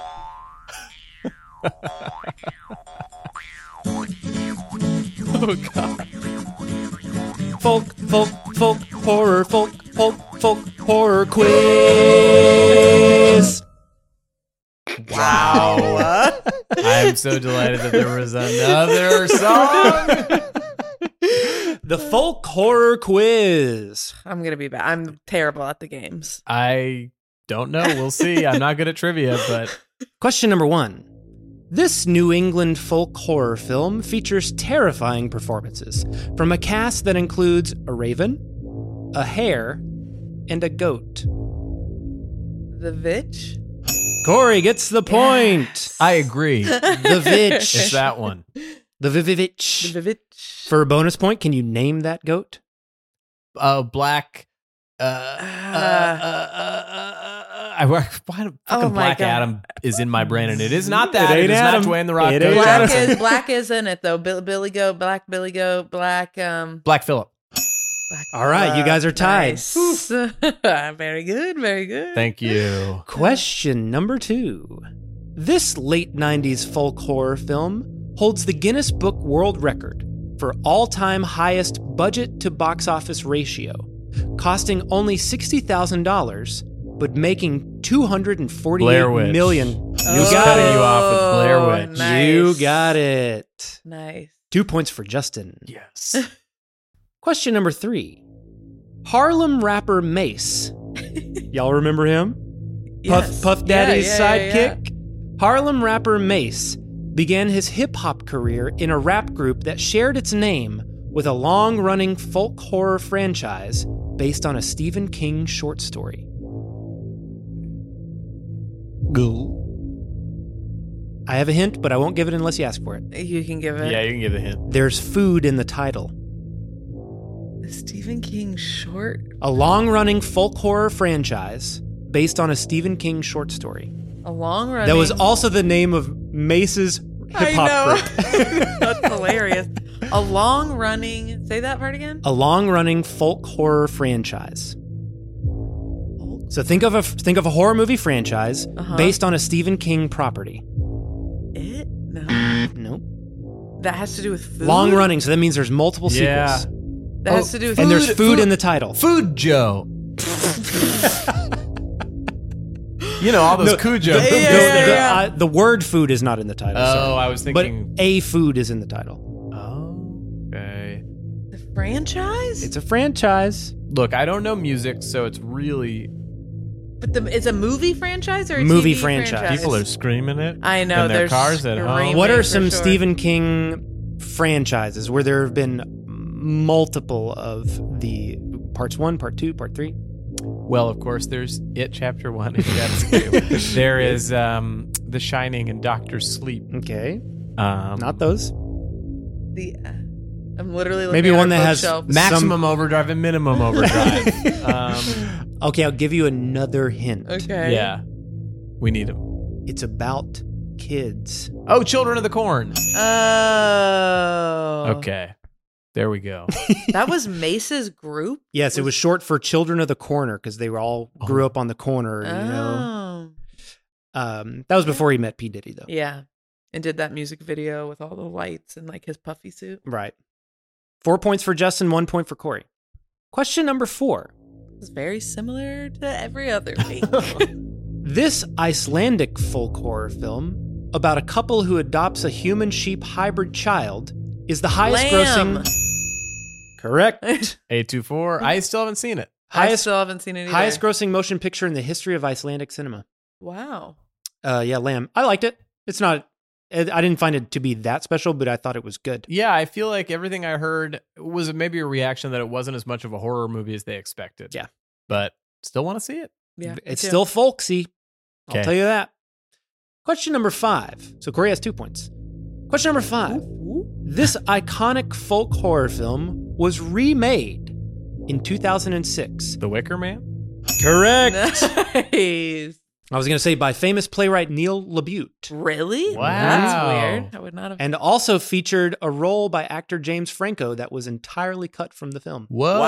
Wow. It was him teaching people how to have sex for a while on set. On set. Okay. Still never seen a Wicker Man. I highly recommend the original Wicker Man. Yeah. It's very good and also very funny, slyly very funny in a way that I think is intentional, much like this movie. And has a lot of similar sequences, but ultimately is a very different movie. It's more of like a detective movie. So the emotional core of this movie is much different, but it's really great. I love it. Justin has 5, Corey has 2. Question number 6. This folk horror film is the second... How does he have 5 and I have 2 and this is question 6? Because it was a bonus question. Oh, gotcha. Okay. Black Phillip. This folk horror film is the second film in a trilogy of comedic horror premises that also include zombies and aliens. So it's the second in a trilogy. Uh-huh. And the other 2 movies, one of them involved zombies and one of them involved aliens. Oh. No, never mind. And so this But this one is a folk horror. No, I was thinking of Edgar Wright, Cornetto stuff. It is that? Hot Fuzz. Hot Fuzz is a cult? It's a folk horror. Oh yeah, Folk horror. Hot Fuzz is a cult. The whole town's a cult. The Yeah. whole town is in on it. Mm-hmm. Okay. It's basically Spoiler alert. It's basically doing the Wicker Man, but with like 2 bumbling cops as the protagonist. I haven't seen Hot Fuzz since it came out in theaters. I remember loving Very it. good. Yeah. In fact, I debate whether I like it more than Shaun of the Dead. I We also gotta rewatch really that. liked I like the World's third End one. too. World's End Yeah. I thought was great. I did too. Yes, the Cornetto trilogy. Cha. Bonus points. Do you know why it's called the Cornetto trilogy? Little Cornetto ice cream? You got it. Okay, so Oh. Justin now has 8 points. 8 points. Corey has 2, which means this final question is worth 10 Oh, points. wow. No. Question number 7, final question. While filming this stylish folk horror tale, actor Johnny Depp adopted his on-screen co-star, which was a gassy, one-eyed horse named Goldeneye, when he learned that it was going to be put down after production. What film was this on? Sleepy Hollow? You got it! Wow. Wow, I guess that is a folk. Yeah, that is a folk movie. Justin wins the folk horror quiz. Nice. Yay, And so I good just get to job. keep your dog? Yeah. You get to keep this house, actually. Wow. I need that, based on rent, mortgages, never own a home. We don't know. I got to play these quizzes more often. Yeah, I could win a house. Justin, do you have anything you'd like to plug? Oh my God. Right now? No, I think you mentioned all the things that I'm allowed to talk about. Nature Talks to Itself is an improv comedy podcast. Are you doing Winslow every week? Winslow every month. Every month.